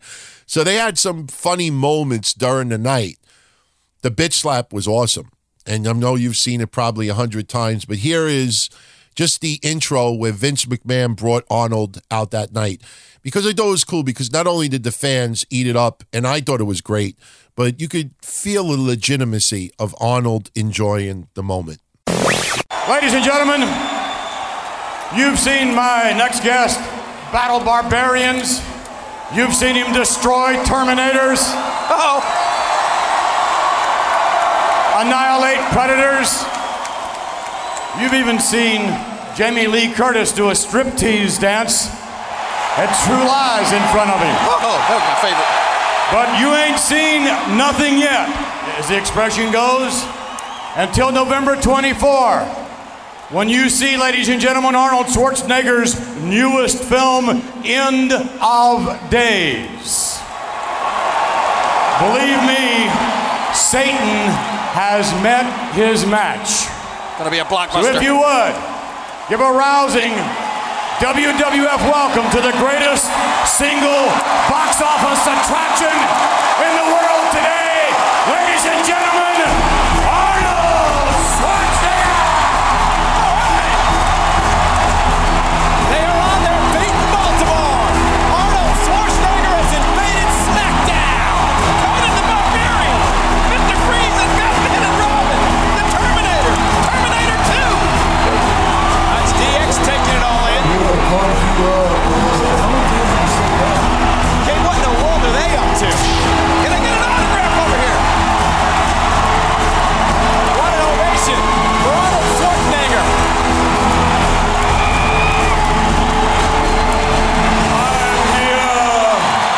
To pump you up!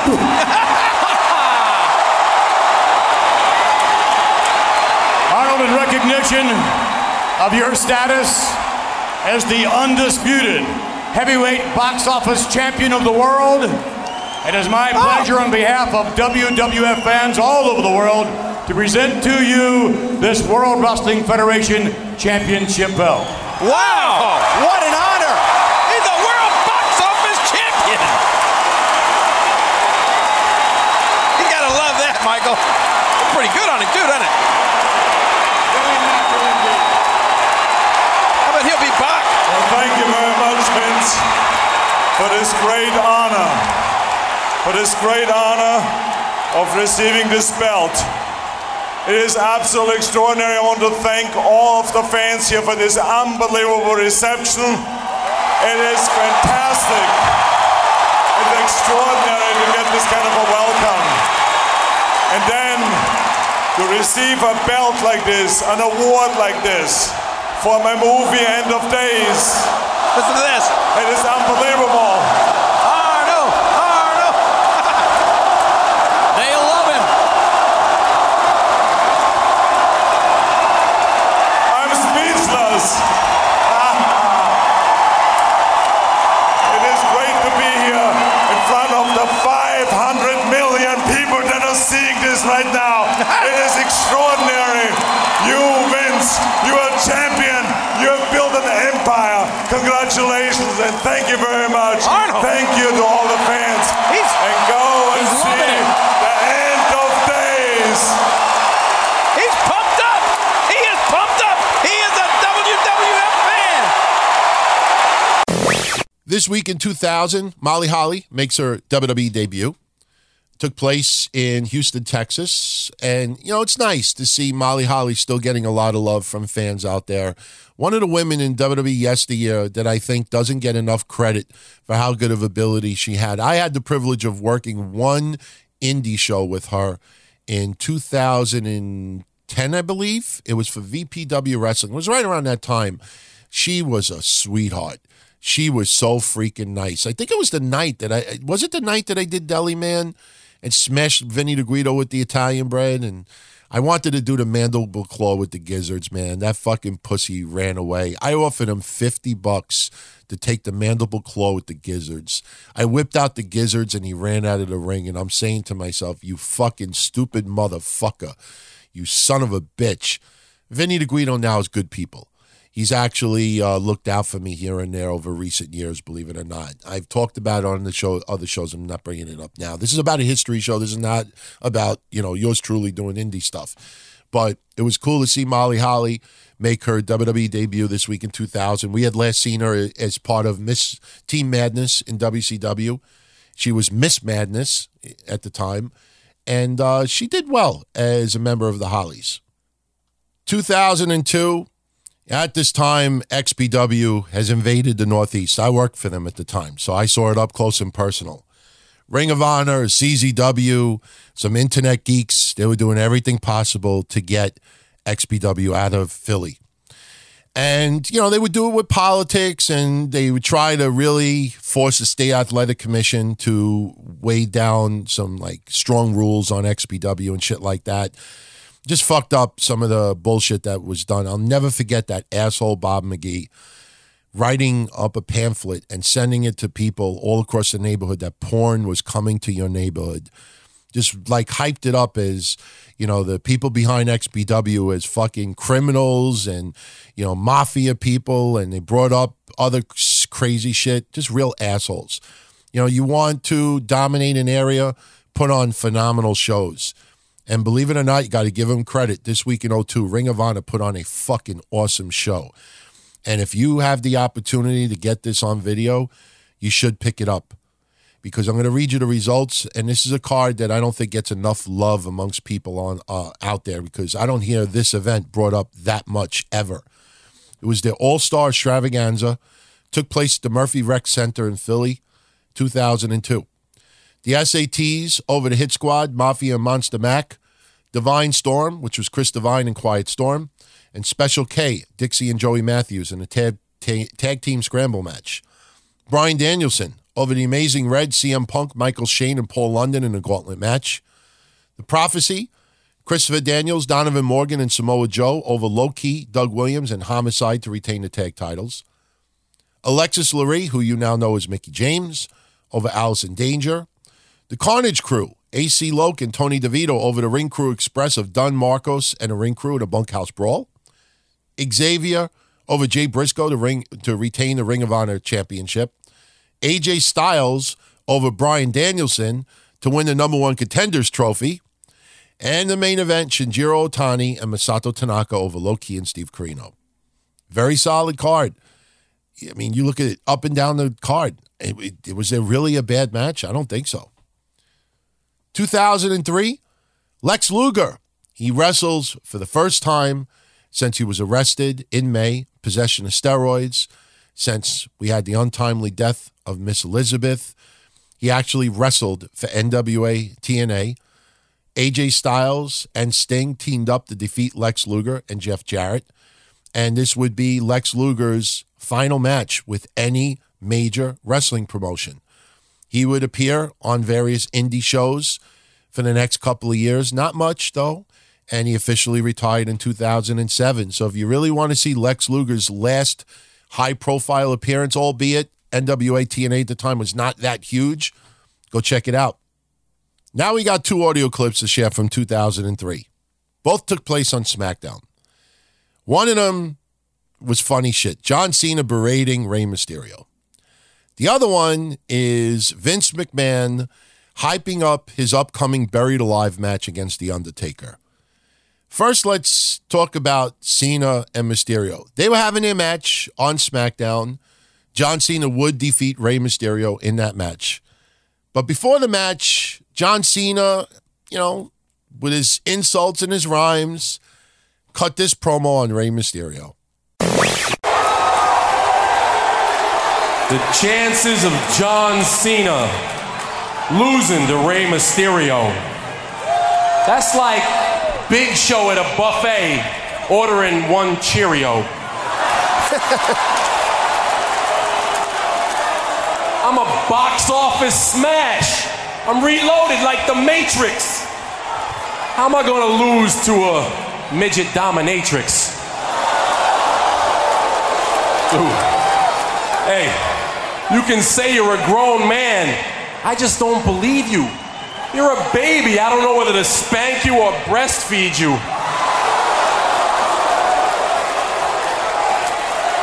Yo, forget the 619. 911 is your slogan. I'm about to put a whipping on the Mexican Gary Coleman. What you talking about, Willis? No. Yo. For real though, the mask is kind of cute and the entrance is crazy slick. But we don't see eye to eye, Ray, because your head's at my... Funny shit. Rey Mysterio having the goofy, shocked look on his face was pretty priceless as well. If you follow me on Twitter, I posted a screenshot of it not too long ago, at Don Tony D. Then we go to Vince McMahon's promo, hyping up his match at Survivor Series, a Buried Alive match against The Undertaker. And I think this promo is very underrated. Have you ever heard anybody bringing this back to enjoy? I thought it was fucking phenomenal. Now, you just got to picture this. Close your eyes, picture this. Middle of the ring, everything is dark, and it's just a spotlight on Vince McMahon. He's got, at one point, he's on one knee, he's looking down, he's looking up, he's got this evil look on his face, and I posted a screenshot in today's synopsis of Vince McMahon from that night. I thought this promo was awesome. So if you've never heard it, or maybe you don't remember it, here you go, Vince cutting a promo on The Undertaker.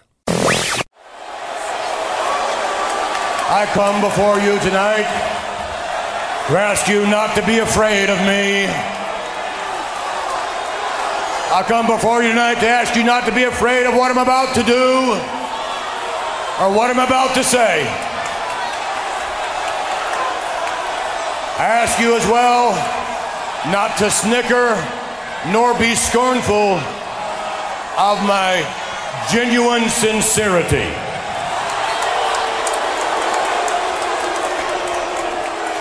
We all know that this Buried Alive match at Survivor Series hangs over my head like the sword of Damocles.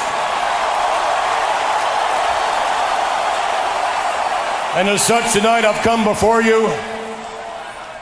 I've come before you to ask you for your understanding.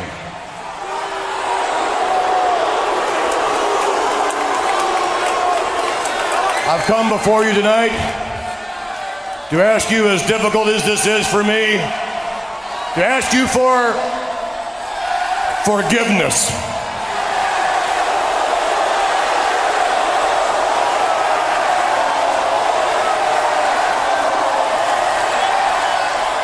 And as such, I'd like to have every head bowed, every eye closed here in this arena, no matter where you are all over the world. As I, Mr. McMahon, offer you my personal invocation.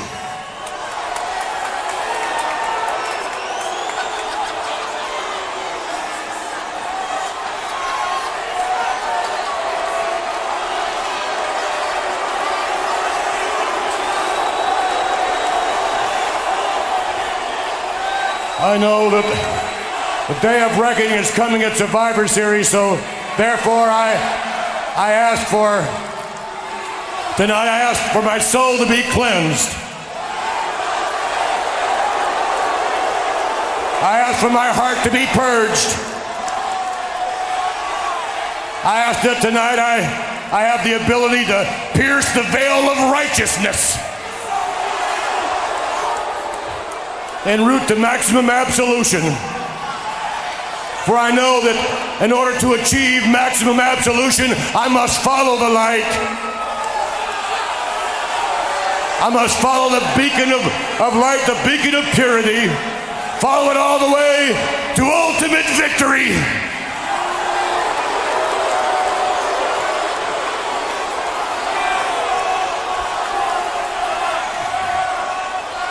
Yes, to follow it to ultimate victory, which is why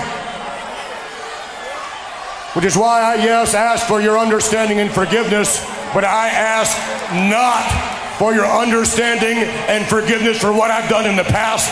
I only ask for your understanding and forgiveness for what I'm about to do.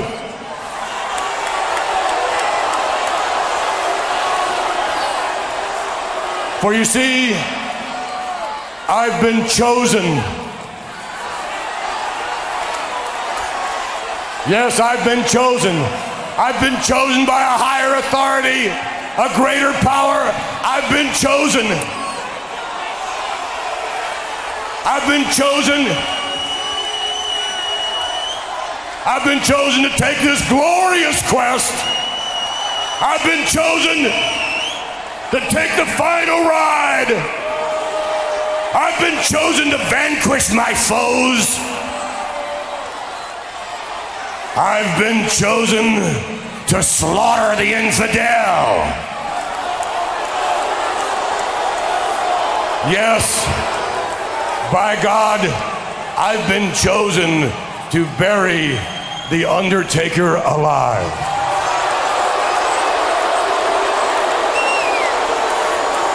Amen. And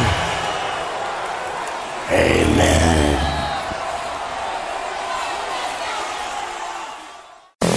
2004, TNA, monthly pay-per-views. They started this week, Victory Road, Universal Studios in Orlando, Florida. Now, I reiterate, monthly pay-per-view, not weekly pay-per-view.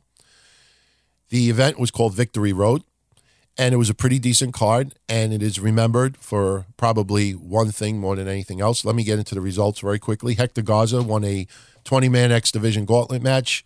Other participants, Jason Cross, D-Ray 3000, Chris Sabin, Alex Shelley, Jarrell Clark, Kazarian, L.A. Park, Matt Seidel, Michael Shane, Mickey Batts, Miyamoto, Nozawa, Psychosis, Puma, Sharkboy, Sunjay Dutt, Spanky, The Amazing Red, and Sonny Siaki. Eric Watts, Johnny B. Bad, Pat Kenny, and Ron Killings over Dallas, Kid Cass, and the Naturals. Mascarita Sagrada over Pierretita Morgan in a midget match. 3 Live Crew, BG James and Conan over Team Canada to win the NWA Tag Titles. Trinity over Jacqueline, Monty Brown over Abyss and Raven in a Monsters Balls match. Petey Williams over AJ Styles to retain the X Division title. America's Most Wanted over Triple X, Christopher Daniels and Neil Skipper in an elimination last team standing match. Match could only be won when both members, whether separately or together, could not answer the 10 count. Little confusing, but they made the best of it. And in the main event, Jeff Jarrett over Jeff Hardy in a ladder match to retain the NWA World Heavyweight title. What people remember is not necessarily what happened during this match, but what happened after the match.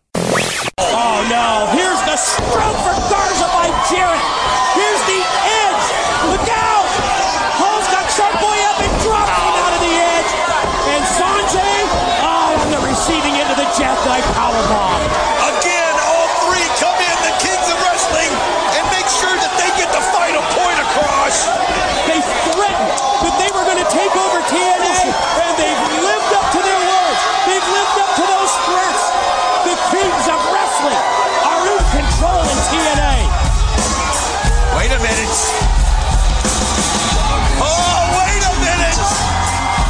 Here come a couple people that aren't going to put up with it. The charismatic and England Jeff Hardy and the phenomenal AJ Styles. You don't come into their house and push them around. Hardy and Styles. It looks like they're going to answer the challenge of the kings of wrestling. Wait a minute. They're pointing back towards the entrance. Could it be? Yes! I think we know who was in limo number 3. Absolutely! The Macho Man, Randy Savage! Randy Savage leading the charge. Hardy and Styles along with him. The Macho Man on his way to the ring. And the kings of wrestling are backpedaling. Oh, wait a minute. Savage has got Jarrett. Look at this. Got him on air and just levels them. Jarrett didn't escape in time. The Macho Man decked the NWA World's Heavyweight Champion. They're on their feet. The Impact Zone's rocking. I'm telling ya, all 6 guys, tag team match from hell, turning point. Ooh, yeah! Oh my God! Get ready for that! The Macho Man says all 6 involved. He's talking about himself. He's talking about Jeff Hardy. He's talking about the phenomenal AJ Styles against the 3 kings of wrestling. Oh, that's going to be a dream match at 30 point. Savage, Hardy, Styles, Jarrett, Hall, and Nash. December 5th at Turning Point. It's a dream 6-man tag. At the time, it was really cool to see Macho Man. You know, some people were wondering how much they paid to get him in to TNA. It was only 3.5 years since WCW had gone out of business. So it wasn't that he was extremely old, but he was having a lot of problems with his knees. People in his inner circle have talked about it, you know, years later, even at that time a little bit. But we still thought that it would be fun to see Macho Man in TNA.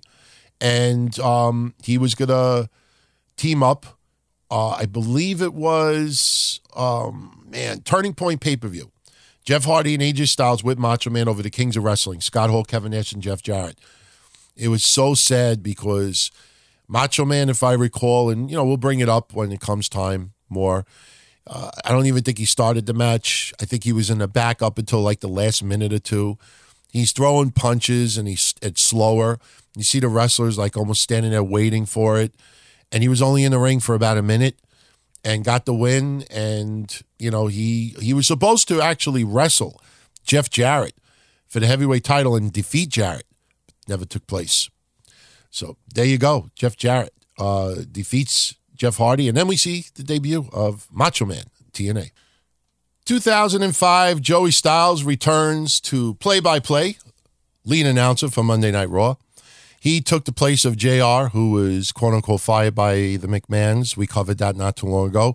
In all seriousness, JR was out having colon surgery, and while he was recovering, Joey Styles was in the play-by-play booth. He would stay there until May of 2006. This was the same night that I opened up the show with Kurt Angle refusing to come out and perform because the crowd won't stop chanting, "You suck." But that was done by design to get the crowd to chant even more, "You suck." And it stuck ever since. Now, I'm not going to repeat the opening intro because you already heard that, but it was interesting to think of. Now, you got to think about this logic for a minute, because at the time, I remember people didn't comprehend it, and I don't even think we did, to be honest with you. I look back on it now, maybe with a little bit more intelligence, but Kurt Angle just did not want the crowd to chant, "You suck." He was pissed off, didn't want to hear it. Now, just keep in mind, pretend you're Kurt Angle coming out for a match, and the crowd live is chanting, "You suck." You want to try to stop it. So Eric Bischoff, who is playing Raw GM that night, he has a discussion with Kurt Angle, and Eric Bischoff promises to make everything right for Kurt Angle. So how does Eric Bischoff appease Kurt Angle so the fans don't chant "you suck"? They did this.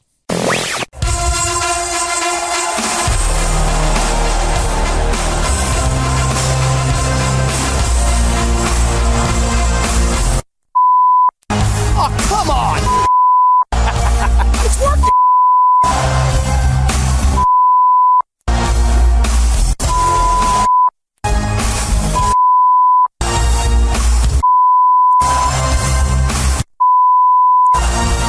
Introduce the partner, weighing in 232 pounds. He is the only Olympic gold medalist in WWE history, Kurt Angle. Hey, I tell you what, this is great. Do you think we can use that censor button on Styles? Now, wait a minute. Come on. You know what? I thought Taboo Tuesday was pretty innovative, but this is innovative as well. Eric Bischoff has really topped himself. I've never seen our audience actually censored. It's reprehensible, bordering on the ridiculous is what it is. Censoring a live crowd. Censoring 10,000 people? I think it's innovative. Well, this is the only way we're going to get the main event. The crowd censored, and of course, Kurt Angle have to choose a hand-picked. The hand-picked. Hey, are we getting censored as well? I think so. Wait a minute. I think they're getting censored. Happy. Hit the button.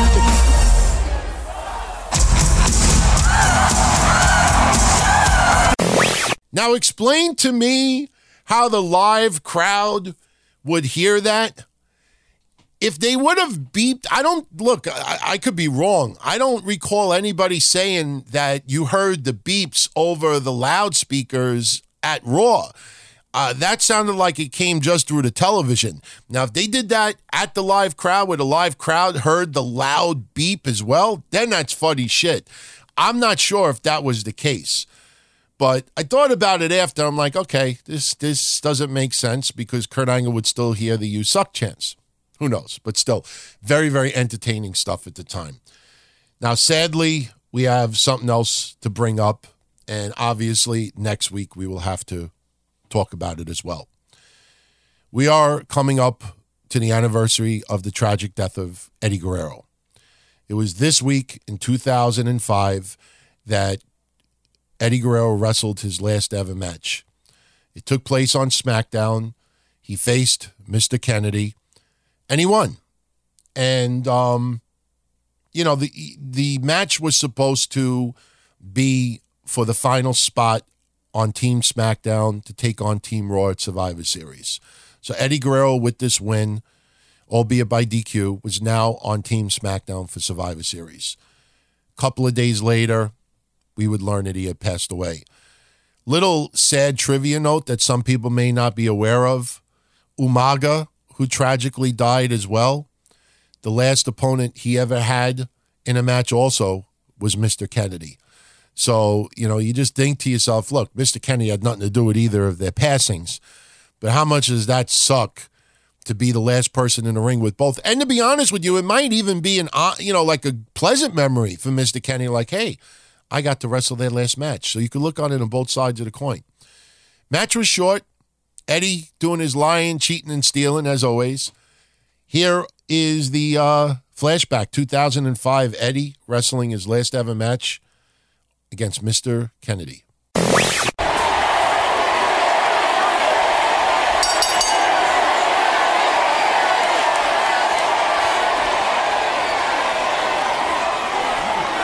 pro-Eddie Guerrero crowd here tonight.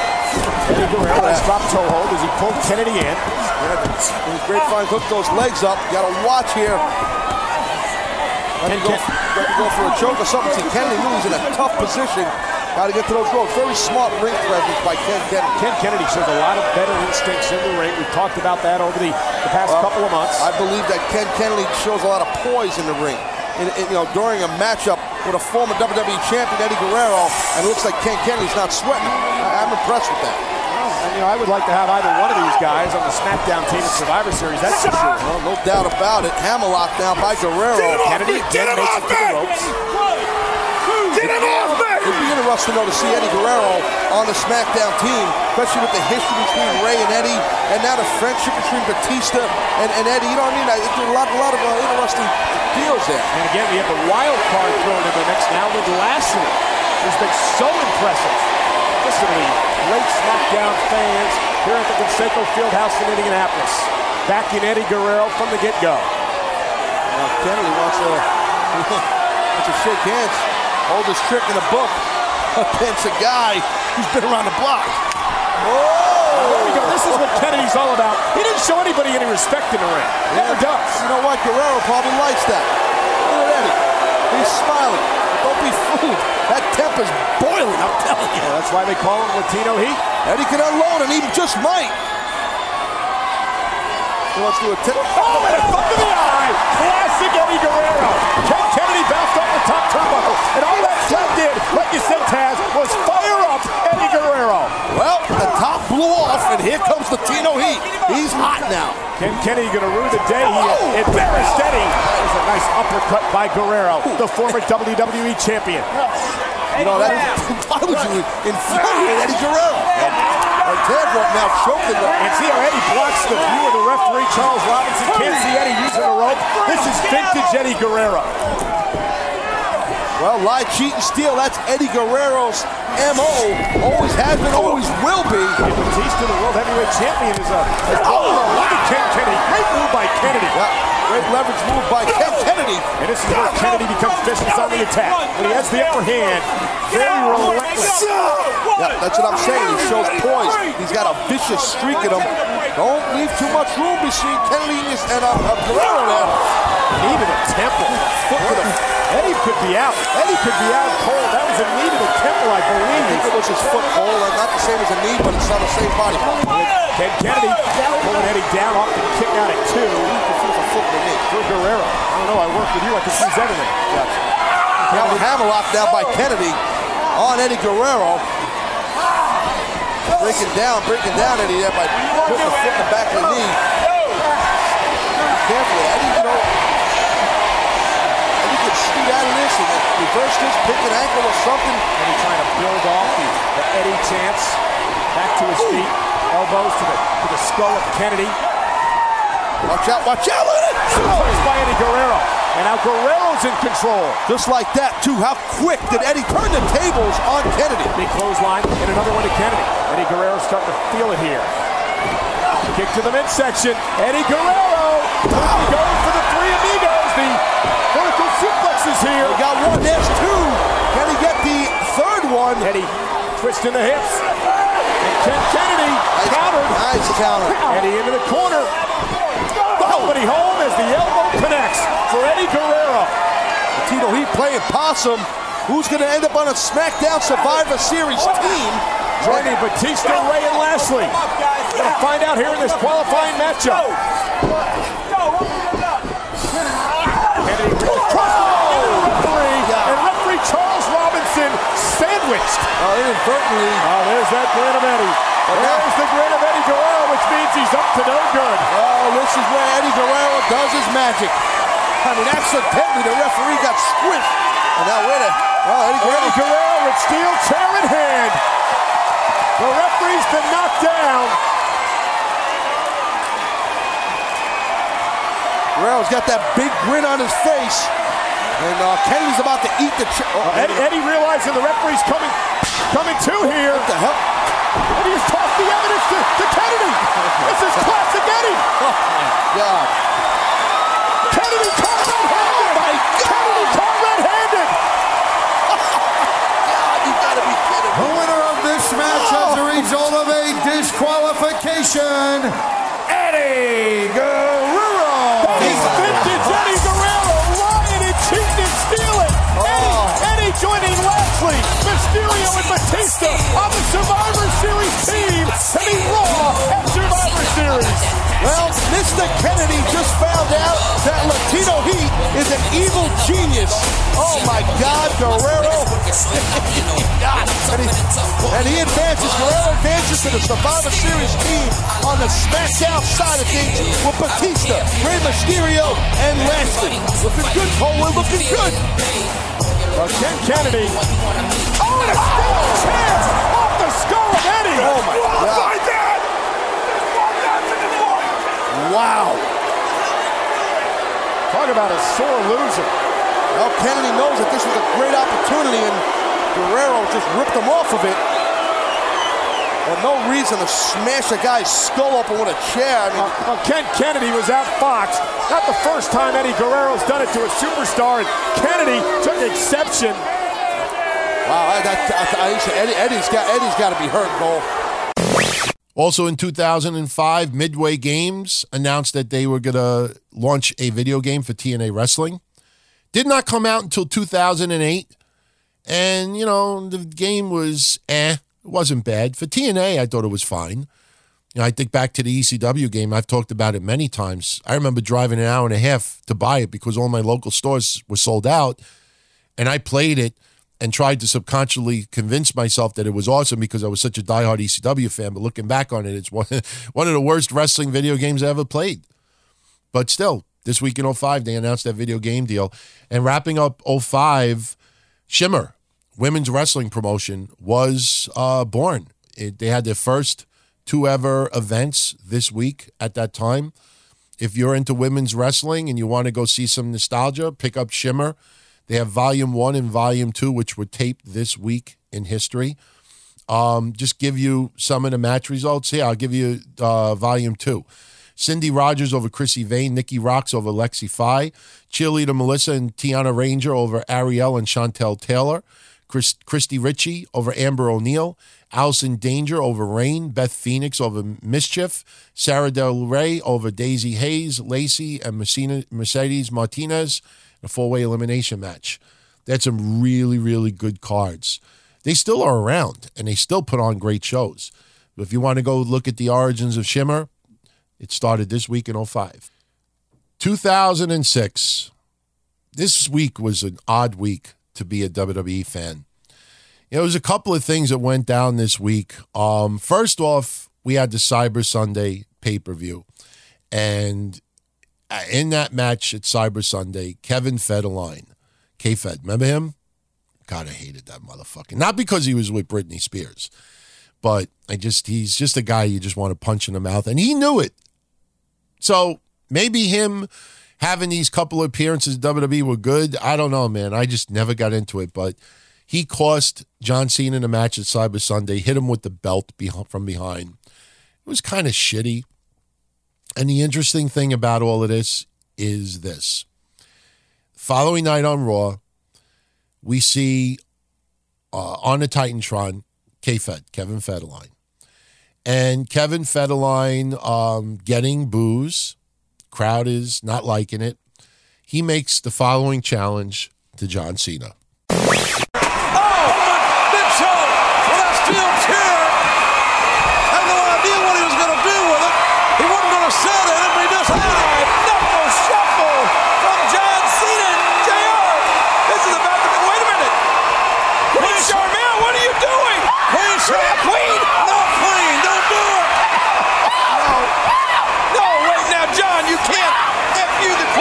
John, you wouldn't. John, you just wouldn't do it. Not for Royal Highness.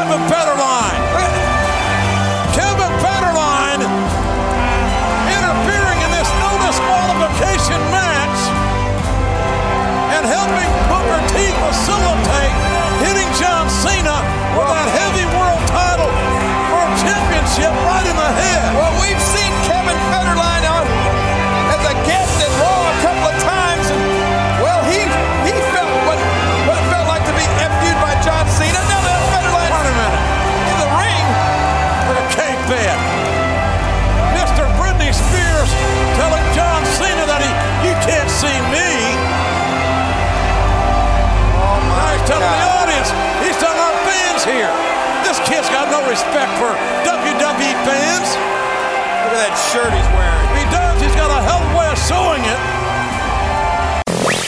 Ladies and gentlemen, at this time, may I present to you K-Fed Kevin Federline.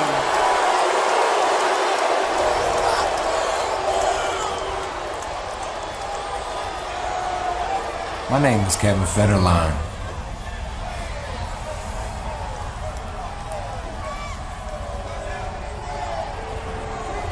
I know you all enjoyed what I did to John Cena last night at Cyber Sunday. Just like you all enjoyed going to my concerts and listening to my new CD, Playing with Fire.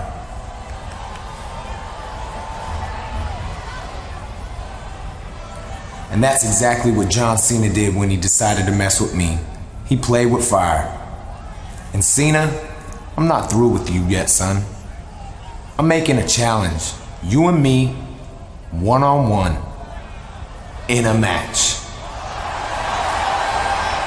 If you have any guts, you'll face me in one of the many, many cities where Brittany and I live. Miami, Florida.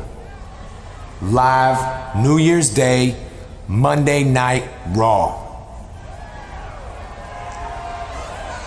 Because Cena, when it comes to rapping, you can't touch me. And when it comes to fighting, you're gonna find out you can't see me.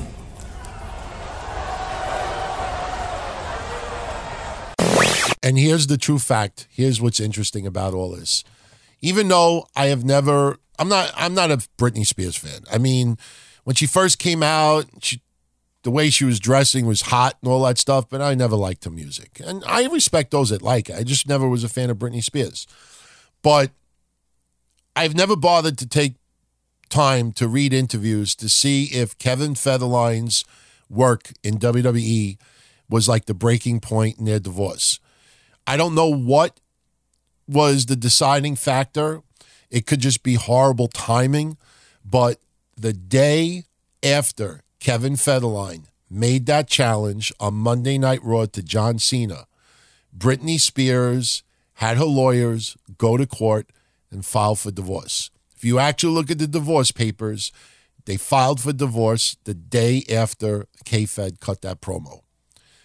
Again, probably had it scheduled anyway, but it's just funny to look back on it and wonder, did any of these, could have happened? You need to be home with me and my you need to be home with the family. You need to be home with the family. Show me that you love me. Come home and stay with the family. Don't do that wrestling shit. Stay home with the family. If you go to that wrestling shit, it's all, I don't know if that was the case. We have no idea. But the crap from that night on Monday Night Raw didn't end there. Now, this isn't necessarily crap. It isn't. Even though I really felt bad at the time for Roddy Piper. Do you remember in 2006 that Ric Flair and Roddy Piper were WWE Tag Champs? They were for a very short period of time. Roddy Piper was heavy. We know that he had dealt with health issues, could not work out like he could. He had a lot of weight gain, had a really big stomach, forced to wear a T-shirt during his matches. This week in 2006, on that same night, we had Ric Flair and Roddy Piper defeating Rated RKO in a no disqualification tag match to retain the tag titles. Eric Bischoff was the special guest referee. Eric Bischoff was not on the side of Ric Flair and Piper. At some times would not count the 3 count. And I'll give you some highlights of that night now. You can hear it. But the one thing that I'll always remember from that night is not only the horrendous shit that happened after with Big Dick Johnson and, with just wearing that G-string and dancing in Eric Bischoff's mouth with his peanut. It's just gross. It was just stupid. You look at ringside, people were more into, oh my God, I got to take a picture of this than cheering or finding it funny. It was just really, really stupid. But I'll never forget the fan at ringside that had a sign that said, is that Roddy Piper or the Big Show? I mean, it was just, you look at the match, you get depressed. It was cool to see Ric Flair and Piper as tag champs for a short period of time, but still, Roddy Piper, even though you understood why the weight gain happened, it just was depressing to see in the ring. And again, the big Dick Johnson shit that happened after, it just sucked. Anyway, here are highlights from the tag match from that night. Ric Flair and Roddy Piper versus Rated RKO. And it's Edge and Ric Flair starting it out here. This one-fall match, World Tag Team titles on the line. We're live from Ohio State University. We thank you for being with us. And Edge and Orton have got him. Oh, an amazing opportunity. Oh, another one. Oh, another opportunity to leave here as the World Tag Champs. It would be for the 12th time, JR. Edge is no stranger, as you mentioned, Coach. Very astute. He's a master of winning World Tag Team titles. And you would have to say that he's had 4. Missile drop kick. Edge beating Flair, the punch, the cover, the hook of the leg, and Bischoff. Was that a fast count? Pretty quick. With all due respect to the tag team champions he's worked with before, Randy Orton would be the best champion that he would ever tag with. And I'm talking about it. Edge taking a chance. Edge has worked with some great partners. He may be right. Flair knows when to make a tag and does so.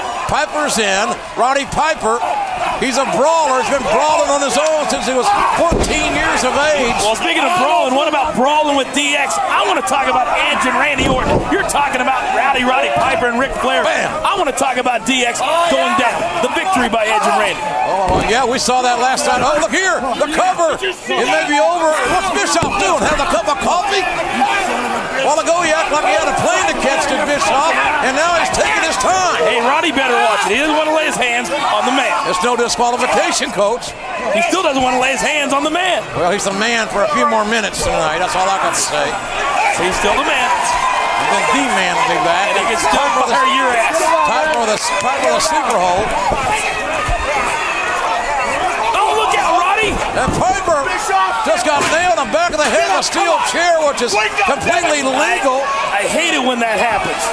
I wish Roddy could have turned around just a second earlier. Piper gets nailed in the head or the face with that steel chair. It's all legal because Eric Bischoff made this a no disqualification match earlier tonight on his power trip. Legal tag, no disqualification. And JR, please just say we are seconds away from brand new World Tag Team Champions. Please, well, say it.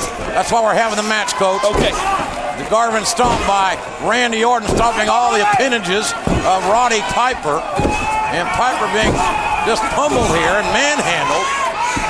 Physically abused by the third-generation star, and indeed a star, is Randy Orton. Thank you. I don't know how Orton and Edge can be proud of the way they beat DX last night. I mean, it might as well have been a handicap match with Bischoff, steel chairs, and everything else. JR, you've said it time and time again. A win is a win, no matter how you get it done. I've heard you. And Eric was impartial. You said so. I heard you have to play it back. They're indicating to Edge he thinks he's number one, and Edge goes right back to Roddy Piper. That may have infuriated Edge. You know, it's really sad to see.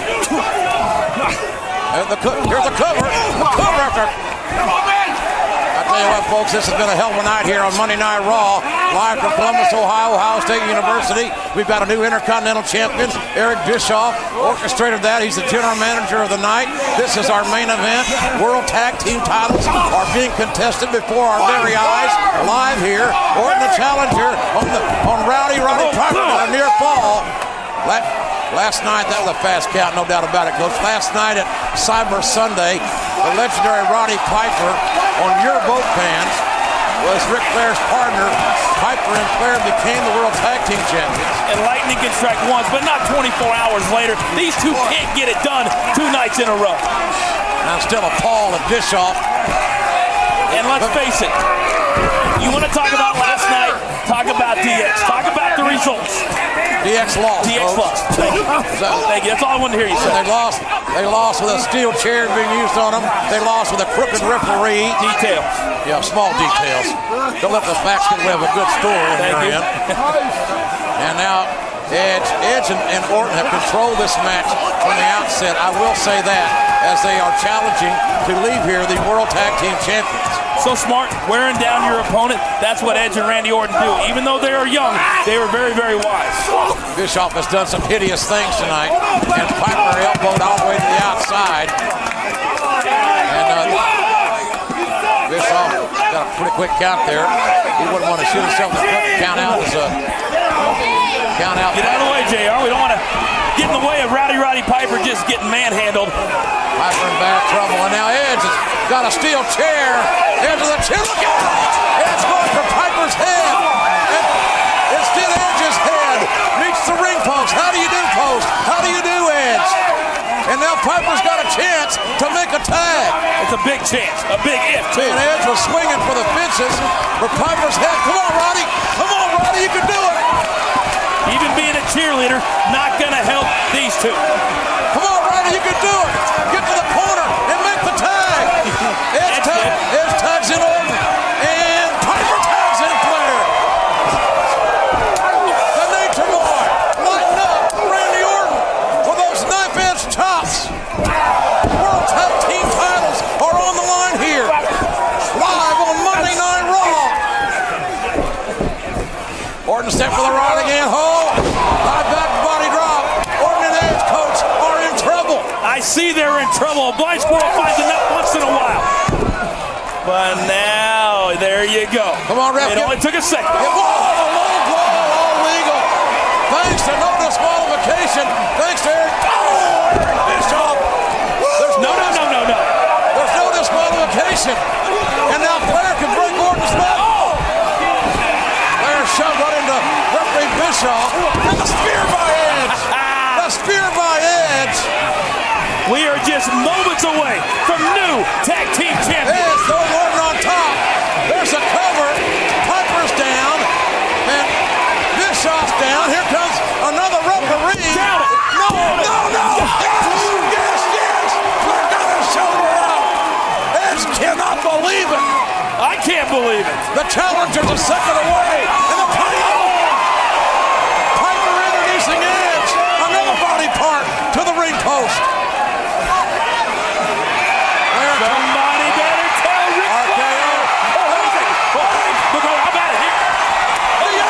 DX. Michaels with the sweet chin music. Triple H pulling Flair on Michaels. The other referee. Count three. It's over.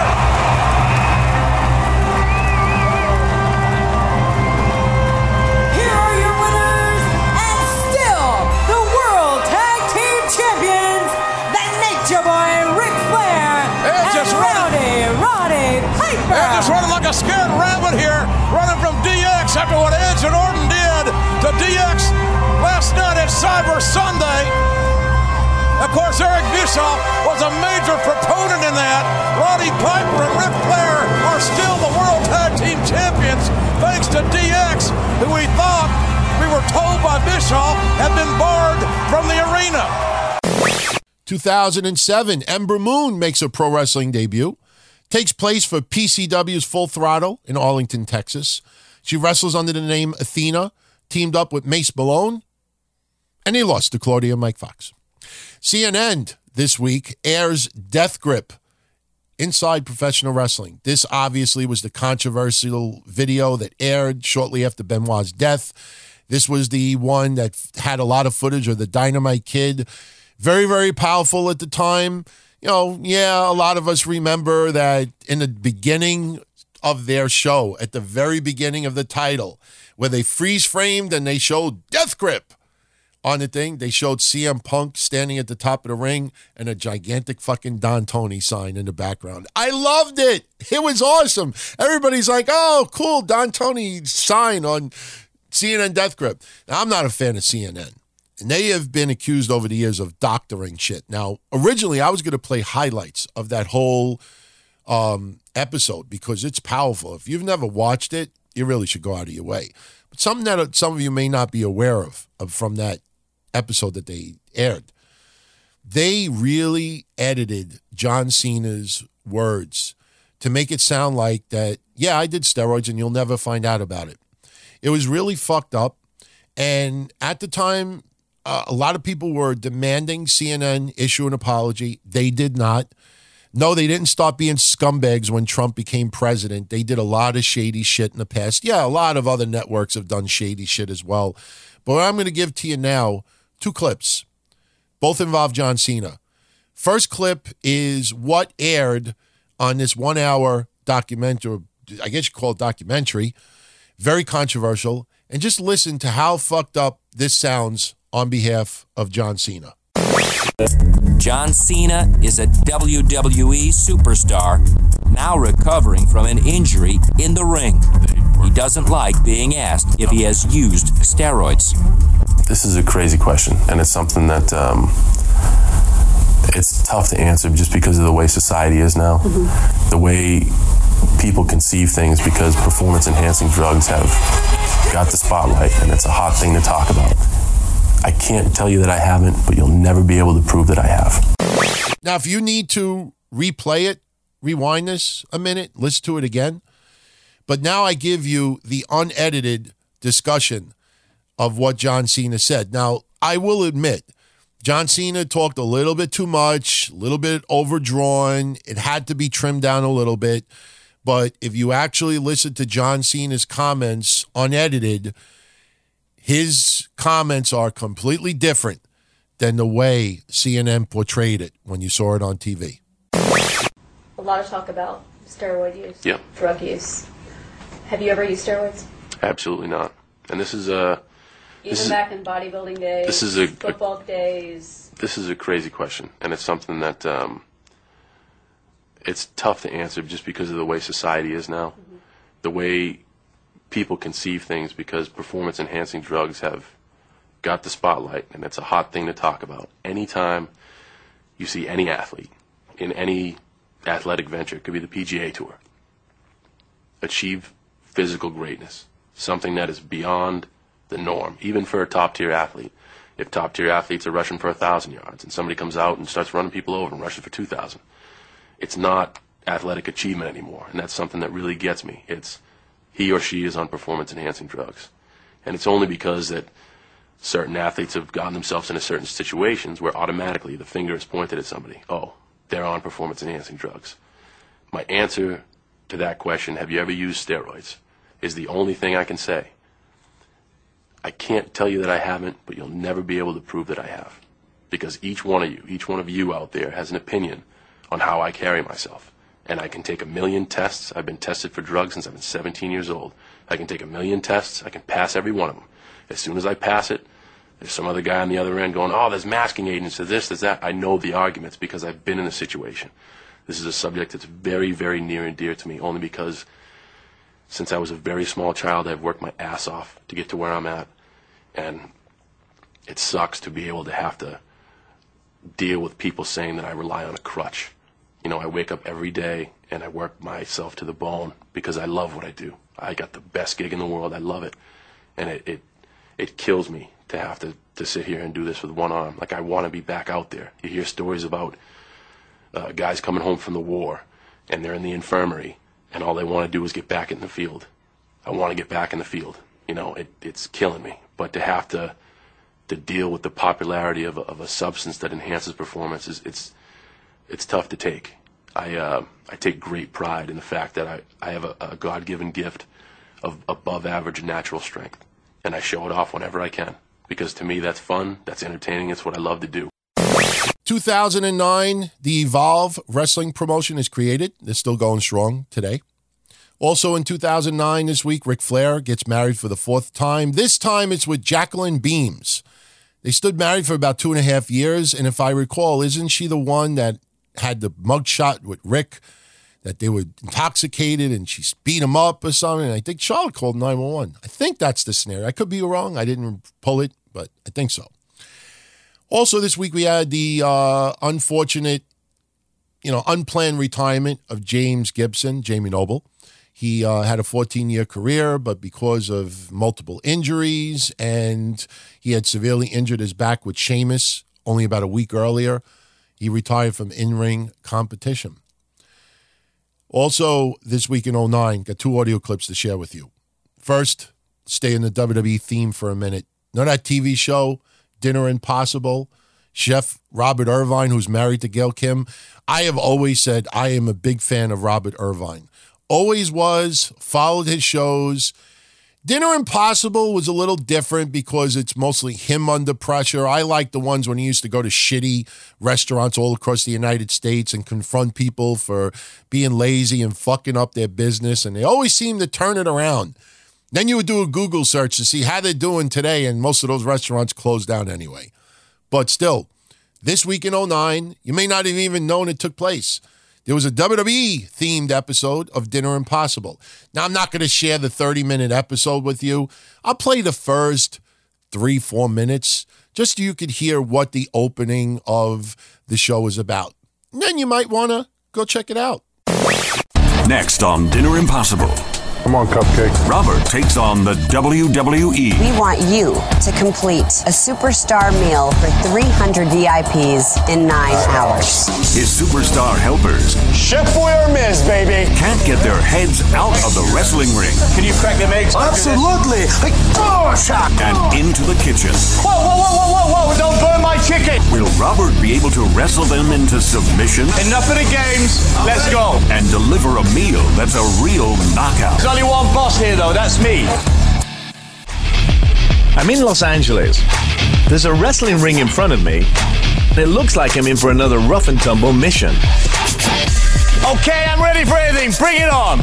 I'm not worried. I can handle anything.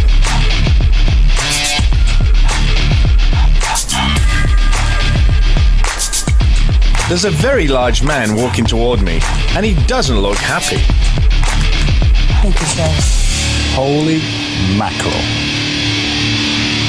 Good morning. Good morning. I'm Stephanie McMahon with World Wrestling Entertainment, and this is The Big Show. The world's largest athlete, standing at 7 feet, 485 pounds. He looks like he eats people. He might. So what am I here to do? Well, tonight is SummerSlam. It's the WWE's biggest event of the summer, which means tonight we want you to complete a superstar meal for 300 VIPs in 9 hours. 9 hours. And counting. What do you mean, a superstar meal? Well, see, all of the superstars in the WWE have what we call signature moves. Show, would you please demonstrate one? You know what? That actually won't be necessary.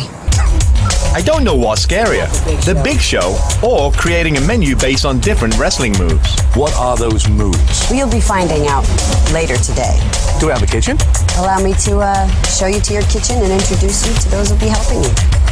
Do you want me to follow? Yeah, come on, Cupcake. Allow me to introduce you to your help for today. This is Sonny, the executive chef here at the Conga Room at LA Live. This is Jim Ross, Hall of Famer for WWE, and The Miz. How are you? WWE superstar. This is David and George. Well, good luck. Are you not staying to help us? Not me. You know you got 9 hours, right? Yeah, I got it. 9 hours. We're here, right? All right. Look. Thank you. All right, now I've had the living daylight scared out of me. Here's the mission. 9 hours, 300 VIPs. The menu is based on WWE superstar wrestling moves. And I presume that's what these are. Some of the wrestling moves on this list will easily translate into dishes. The fish hook, something to do with fish. You want to do a salt-crusted fish, a whole fish? Okay. The spear. It's almost like a tackle, if you will. Like a guy comes, he hits him with a shoulder. Definitely pork shoulder. Or something skewered. Chop block. Chop block is where you run and you drive your shoulder into someone's knee. Something chopped. Chop salad. Claw hold. That's where they put their hand and they squeeze your temple, like this. We'll use something with a claw. All right, flapjack. That seems to me a pancake. Pancake. I would take your leg, bring you up, and you'd basically pancake out onto the ground. What do you like in a pancake dessert, sweet-wise? Chocolate. Apple butter. We'll use apple cognac in chocolate sauce. Pedigree is Triple H's finishing maneuver. He grabs your head between his legs. Grab it like that, and then boom. In or out of wrestling, pedigree means only one thing: the best. Take a lobster tail, slice it into a medallion, and then throw truffle oil on the top of it. Can we get short ribs? Short ribs for sure. That says pedigree. Some of the names are a little harder to figure out. Tell me about RKO. RKO is Randy Orton's finisher. It's kind of a neck breaker, I would kind of say. Takes your head and throws it right into, there you go, just like that. Give me something neck breaker. Well, little neck clams. Necks, little neck, the saffron broth. Clover leaf. It's a submission hold. Okay. And It's a basically submission the hold on the leg. Cloverleaf to me says Irish. Kerrygold butter. Something poached in butter. Scallops! Rich with Guinness butter. Asian mist. Asian mist is a move that evil wrestlers use to spit multicolored liquid into men's eyes. I'm going with a drink, and I want something like we drop in ice cubes and the steam comes off. Got some liquid nitrogen in there. Oh, yes! All right, what about the frog splash? If you were laying on the ground, the guy was on the top rope, he basically jumps off the top rope and lands on you. Like a frog. We can get frog legs. I don't like to end on 13. Let's throw one more in there. The skull crushing finale. Yeah. That's my finisher. Oh, I like that. Basically Hang a on. full Nelson. So I'd take you like that, and then I'd front sweep you right to your face. Can we do something with like ice cream, like a bonbon or something that so you crush and has something inside? It needs to ooze. Raspberry puree. Got it, like that. All right, so just for you, JR. JR may not have a signature move, but as a WWE Hall of Fame announcer, I want to make him whatever he wants. Chicken barbecue sauce, onions grilled on them. JR's dish rounds out our menu. That's VVVIP. Great menu, but we need to get going. On the TNA side, little controversy. You know, they just had signed Hulk Hogan. Some people on the roster were not happy about it. Thought that it was going to poison Impact Wrestling, TNA at the time. And Dixie Carter held a meeting with the entire roster, creative meeting. They were in an empty arena, and she talks for about 2 or 3 minutes. They videotaped it. Now, from what I understand, Vince Russo Creative did not want this aired on TV, but Dixie Carter insisted that she wanted TNA fans to see this. And it was controversial at the time, even though if you listen to it, it's really not that big of a deal of what she said. But still, you know, Dixie Carter showing off her muscle as being the owner of TNA. She decided to air at the beginning of Impact this week the following. Since I was named president 6 years ago, I've had a lot of people telling me how to run a wrestling company. And while I appreciate their contributions, it's time for a change. We've had a lot of great things going on in this company. We've made a lot of changes in the last few months that I'm sure you've seen, and we made a bigger change even last week. I can assure you that we'll have more changes coming in the coming weeks and the coming months as well. Nobody likes drastic change. Nobody likes big moves. I understand that. And it affects different people different ways. And while I respect that those of you out there might have differing opinions of the decisions that I'm making, I expect you to support me 100%. When you question things in this company, you're questioning me. And I cannot allow that to happen. Business is about choices. I've made the choice to put my finances, my reputation, my passion, my love behind each and every one of you and this company. And it's time for you to do the same thing. You have a choice to make. You can choose to support me. You can choose to support the direction TNA is going, or you can choose not to. But you'll need to find another place to work. It's time for us to swing for the fences. It really is. No great success comes without risk, and I'm great with that. I hope you are too. Now's our time. I look out at the faces that have made this company, and you've made me very proud. But this is a test. So I'm asking all of you to step it up in every way possible. And let's do this thing together, because now's our time, and you gotta believe it. If you don't believe it, you're hurting the person sitting next to you. You're hurting me, you're hurting our fans. But if you believe it, let's do this thing together, and let's show what everybody we're all about. Now, I went back and I checked the ratings from, the time they signed Hogan till the end of the year, thinking that, maybe it will attract a little bit more interest to the product. And sure, Hogan didn't debut for TNA until early the following year, but he was still behind the scenes. There was still a lot of news and buzz surrounding TNA. Prior to that meeting, Impact rating was a 1.1. That was their highest rating until Hogan made his debut in January of 2010. So think about that. The week in 2009, in November, early November, that they aired that edition of Impact, the week before was a 1.1. After that meeting, they never scored that high of a rating again until Hogan actually showed up on TV. It's interesting if you actually do a little research on it. It really is. So there you go. 2010, TNA has their Turning Point pay-per-view in Orlando, Florida. Robbie E. over Jay Lethal to win the X Division title. Mickie James for Tara to no contest. The Motor City Machine Guns over Team 3D to retain the tag titles. At the time, it was advertised as Team 3D's final match before their retirement. Obviously, they didn't retire. Instead, they split up. We had Aces and 0.8s a couple of years later. We know what happened. RVD over Tommy Dreamer in a no DQ match.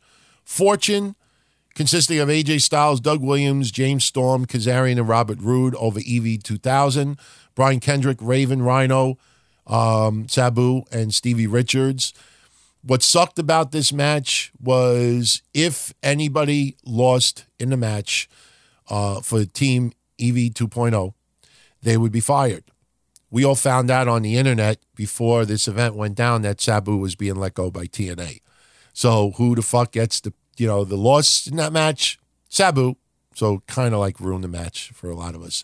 Abyss over D'Angelo and Nero, a lumberjack match. Jeff Jarrett over Samoa Joe.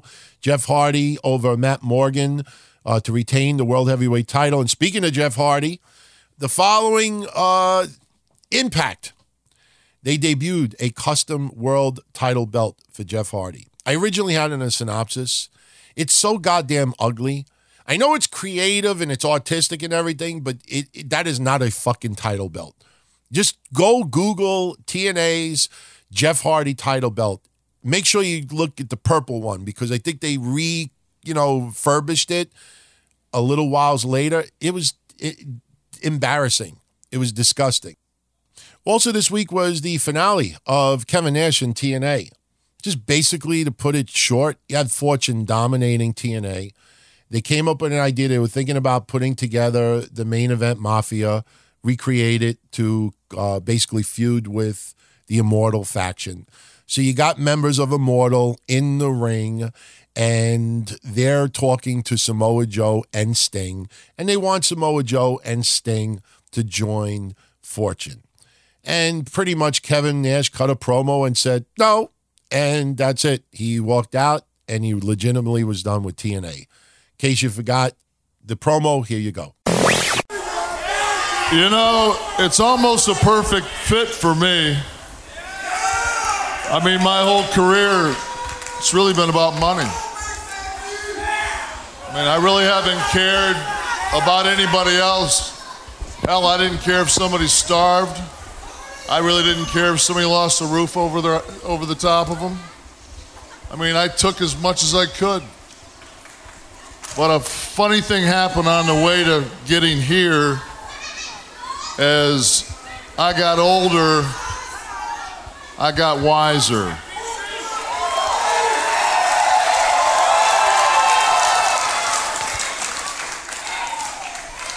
You know, the Bible says that gray hair is a sign of wisdom. With wisdom came compassion. Those guys in the back that I would have took every dollar from in the past, they're my friends.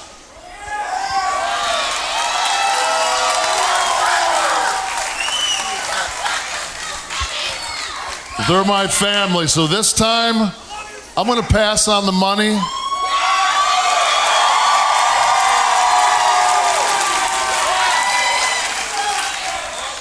I want nothing to do with you guys. If you guys want to run this company to the ground, you can do it without me.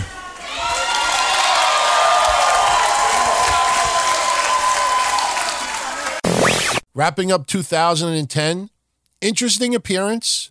You know, we all knew Mick Foley had crazy number of concussions and, health issues. but he really opened up on this interview with Michael Landsberg on Off the Record. Now, the whole segment went almost 30 minutes. I'm not going to go into that long. I'll give you the first 7-8 minutes of it, but it's very interesting to hear Mick Foley, what he had to say as far as his health, more than anything.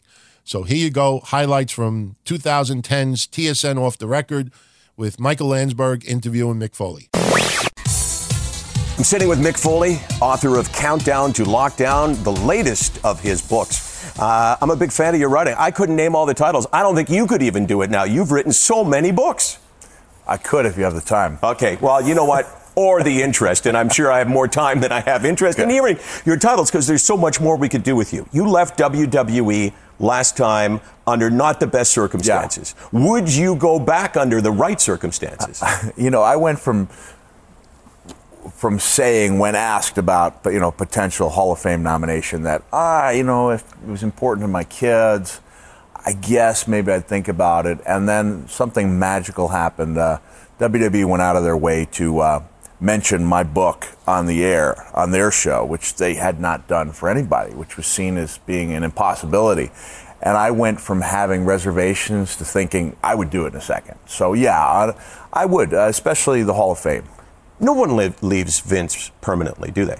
I mean, even a guy like Bret Hart, who you thought in a million years would never go back. The truth is that you're with TNA now, and I've heard you talking about it. TNA is number 2 to WWE, right, and will always probably be number 2 because of just the size of the company and their ambitions and all of that, beyond that. But it seems like no matter who you are, no matter how you feel Vince has crapped on you, you'll go back for the right deal.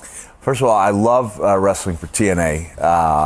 It's been such a great source for so many people, whether they be younger wrestlers trying to get a break or guys like me who were able to live a pretty good, normal lifestyle. Whilst with that being said, I mentioned in the book that nobody wants to get too far away from Vince's good graces because whether they realize it or not, they're all looking for that welcome back hug. And Vince he's a tremendous hugger. But is it fair to say, though, that no matter how far you got away from Vince, no matter how much he detested you for something you did, if you could make him money, he would give you the hug? Under most circumstances, yeah. I thought you were going to talk about me making the final decision. I looked at the decision to join TNA as like the cutting of the umbilical cord. Like WWE. I'd always felt connected to Vince and to the company. And in a weird way, Linda's candidacy for the Senate has made me feel connected again because when they attacked her and attacked the company, they were really attacking what I did for a living. When I say they, I mean, politicians and political parties.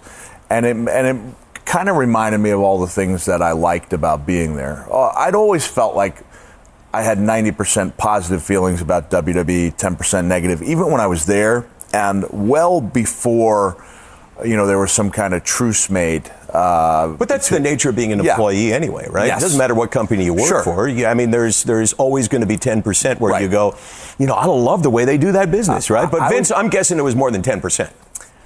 Maybe for a short time during my announcing experiences, but this book was written well before I had made any peace with WWE, yet it's far less negative towards WWE than my last book, which was a WWE book.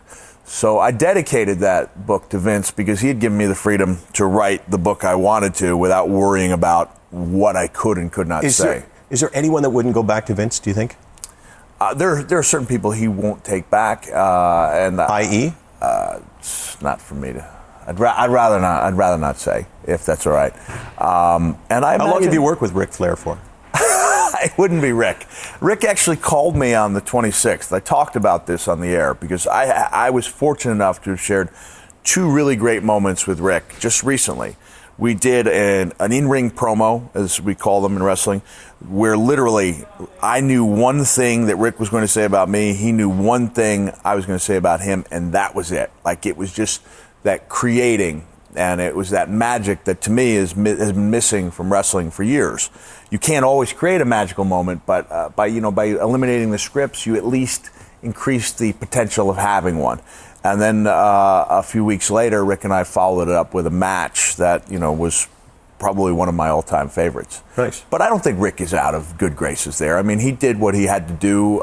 He wanted to remain a vital part of wrestling, and that is one of the opportunities that TNA provides. Just because somebody says, kid, you need to sit on the bench for a while. In baseball, you have other teams that can get you some swings.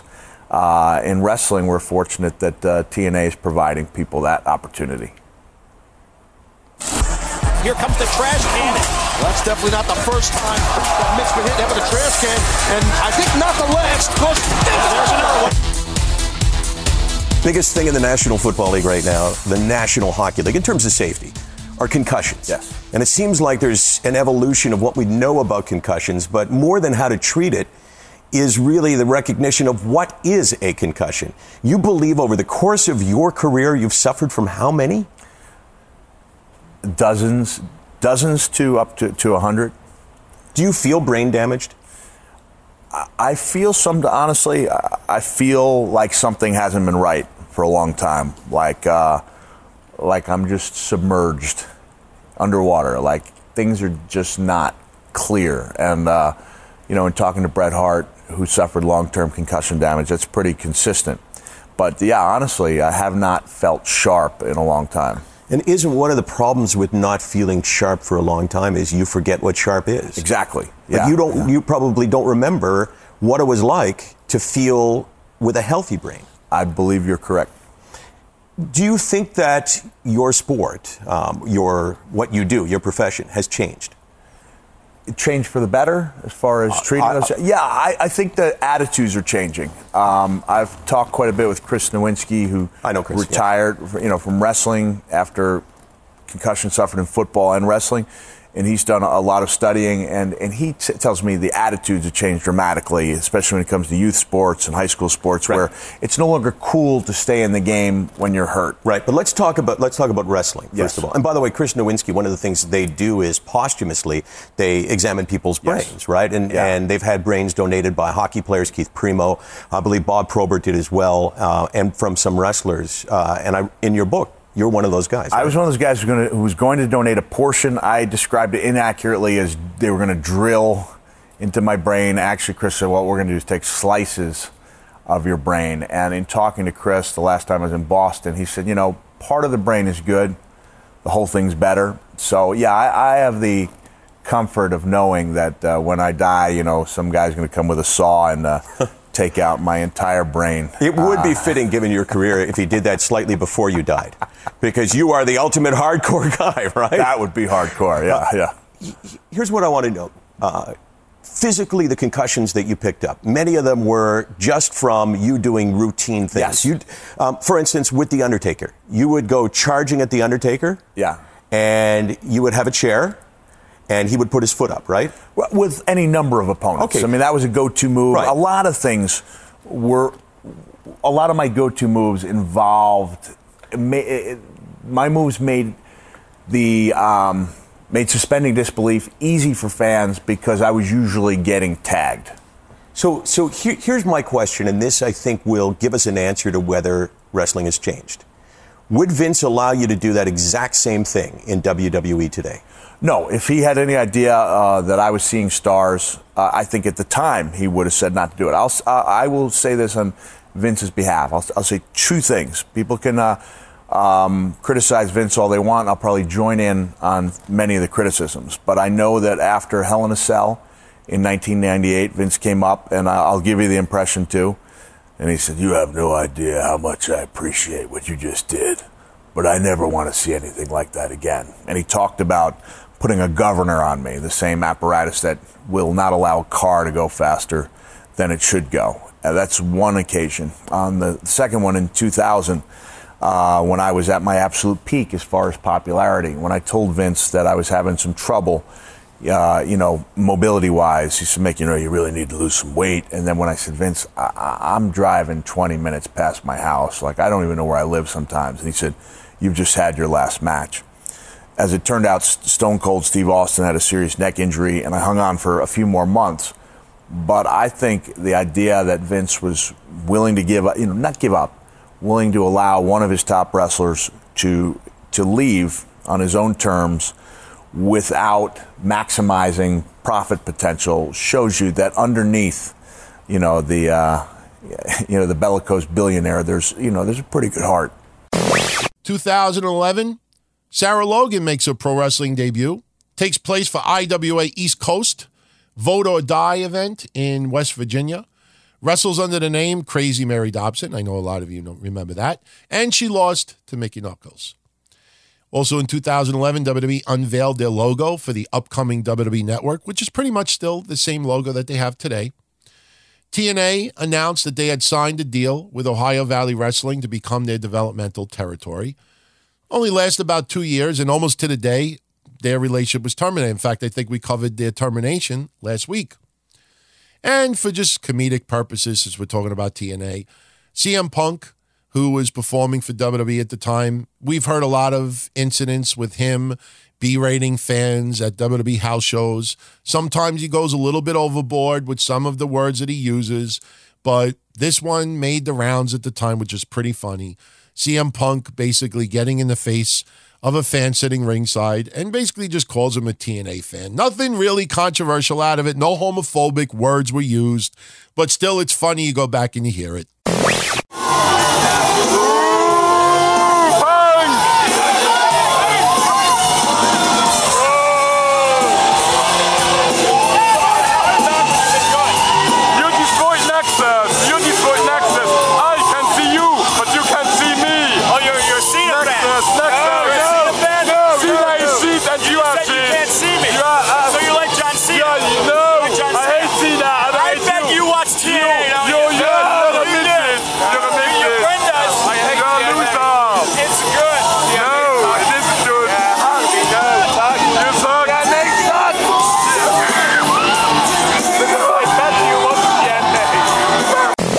In 2012, WWE on their website has a very interesting poll for fans. Because we were around Election Day, Barack Obama being put back in office, they wanted fans to vote on who would be in the Mount Rushmore for the WWE. And you had to choose from the following: Bruno Sammartino, Andre the Giant, Hulk Hogan, Randy Savage, Undertaker, Bret Hart, Steve Austin, The Rock, John Cena, Triple H, and CM Punk. Mount Rushmore of all time. From that list only. So I nobody say to me, we didn't loot that. From that list only.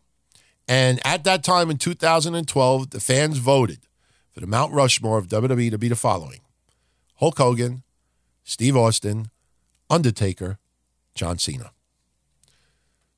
2012 as well, Linda McMahon loses her bid for the U.S. Senate. Chris Murphy defeats her 55% to 43%. This made a lot of mainstream news because Linda McMahon spent $51 million of her own money trying to win. You see the amount of money that's now spent these days on some elections. Not as impressive anymore, but she used her own money. So, I'm sure some of that was a tax write-off. 2014, New Japan Pro Wrestling's Power Struggle event. This was the night where AJ Styles not only defeated Yoshitatsu, but Yoshitatsu suffered a pretty serious neck injury. You've seen it many times. Unless you really understand not only how AJ Styles executes the Styles Clash, but how you're supposed to take it, you start understanding the move, you realize that Yoshitatsu tucked his head in, which is a big no-no, and as a result, he severely injured his neck. Now, you just picture yourself taking that move and just pretend you're not a wrestler. Your natural instinct is to always tuck your head in because you feel like if you're tucking your head out and you land the wrong way, you could be beheaded, right? So I kind of understand why someone may, screw up with that, but as a pro wrestler, you're not supposed to screw up. And you're supposed to know, and you're supposed to be sure. Otherwise, you don't take that move. Early on, I know a lot of people blamed AJ Styles. I have given blame to AJ Styles in the past, for some of the Styles clashes that went a little awry. But, looking back on it and doing a little bit more knowledge and research, I now actually put a lot less blame, and in many cases, no blame on AJ Styles. And finally, 2017, Pete Dunne makes his WWE Raw debut, defeating Enzo Amore. And the same week, AJ Styles defeats Jinder Mahal on SmackDown to win the WWE Championship. Notable birthdays this week, those celebrating birthdays who are no longer with us. Happy birthday to Jose Azari, Tino Herrera, Matt Capitelli, Peter Goodman, and Tony Rumble. Ken Patera turned 76, Cowboy Bob Orton Jr. 68, Asanino Negro 66, Hiroshi Shimada 62, King Kong Bundy and Tony Schiavone 61, Mascara Zagrada and Nick Patrick 59, Dump Matsumoto 58, Arashi 57, Billy Gunn turns 55, El Limon turns 54, Bill DeMott and Scorpio Jr. 52, Disco Inferno, Van Hammer and Damian Steele 51. Mitsuya Nagai, 50. Takako Inoue, 49. Chris Jericho, 48. Mamoru Okamoto, 46. Mike Hughes, 44. Rico Fukuyama, 43. Josh Barnett and Dave Prazak turned 41. Johnny Kashmere, Marshall Scott, Bullfight Sora, Lena Yada, Oriental No. 2, and Carnage turned 40. Joey Ryan, Slick Wagner Brown, and Reggie Gallagher turned 39. Maximo and Katarina Lay turned 38. Ryback and Muhammad Hassan turned 37. Ted DiBiase Jr., Jacob Novak, Eli Drake, and Christy Ritchie turned 36. Dave Christ, Crystal Marshall, and Chrissy Rivera turned 35. Keith Lee, Drew Shepard turned 34. Hiroyo Matsumoto turns 33. Nick Aldis, 32. Okada, 31. Marshall Von Erich, 27. Peyton Royce, 26. Pete Dunne, 25. And Leo Rush, happy birthday, turns 24. Notable debuts this week in history. Pedro Morales debuted in 1958. Genichiro Tenryu in 76. The Messiah in 96. Becky Lynch debuted in 2002. Ember Moon in 2007. Marty Bell in 09. Garrett Bischoff in 10. And Sarah Logan in 2011. And finally, notable deaths this week. Those who passed away this week in wrestling history. Taro Miyake died at age 89. Don Fargo passed away at 85. Jose Lothario recently passed away at 83. Joe Higuchi died at 81. Killer Carl Cox and the great John L. died at age 80. Choo Choo Lin and John Kowalski passed away at 79. Joe Scarpello at 76. Chuck Molnar at 72. Don Taylor at 71. Sky Lolo at 70. Dick the Bruiser, 62. Eddie Steinblock at 61. Al Romero, 54. Heather Savage died at age 36. And Crash Holly passed away at the age of 32. Hope you enjoyed this episode. I will return next week with episode 46 of This Week in Wrestling History. Follow me on Twitter at DonTonyD. The website, dontony.com. Email me, dontony at dontony.com. Facebook.com/DTKC Show. And if you like what we do and you want to support the shows, get some additional content, and help us keep these free for everyone, keep the lights on, keep the bills paid, consider our Patreon page, patreon.com/DonTony. For $5, you get hundreds upon hundreds of Patreon exclusive shows. Every other week, Mish of Wrestling Soup and I do a show called Breakfast Soup. Kevin Castle does a solo show, Castle Chronicles. We have pay-per-view predictions contest, retro episodes of the Masked Maniac Show, lost episodes of the Minority Report, vintage hotline reports that I did 20 plus years ago. So much going on over there. $5 gets it all. Patreon.com/DonTony. Everyone, I hope you enjoyed it. Feedback as always. And once again, I'll be back next week with episode 46. Take care, everyone. Be well. Ciao. Tune out with Nevia by Moen, the spa shower that offers double the coverage using about half the water, making it look, sound, and feel totally different. Learn more at moen.com/Nebia.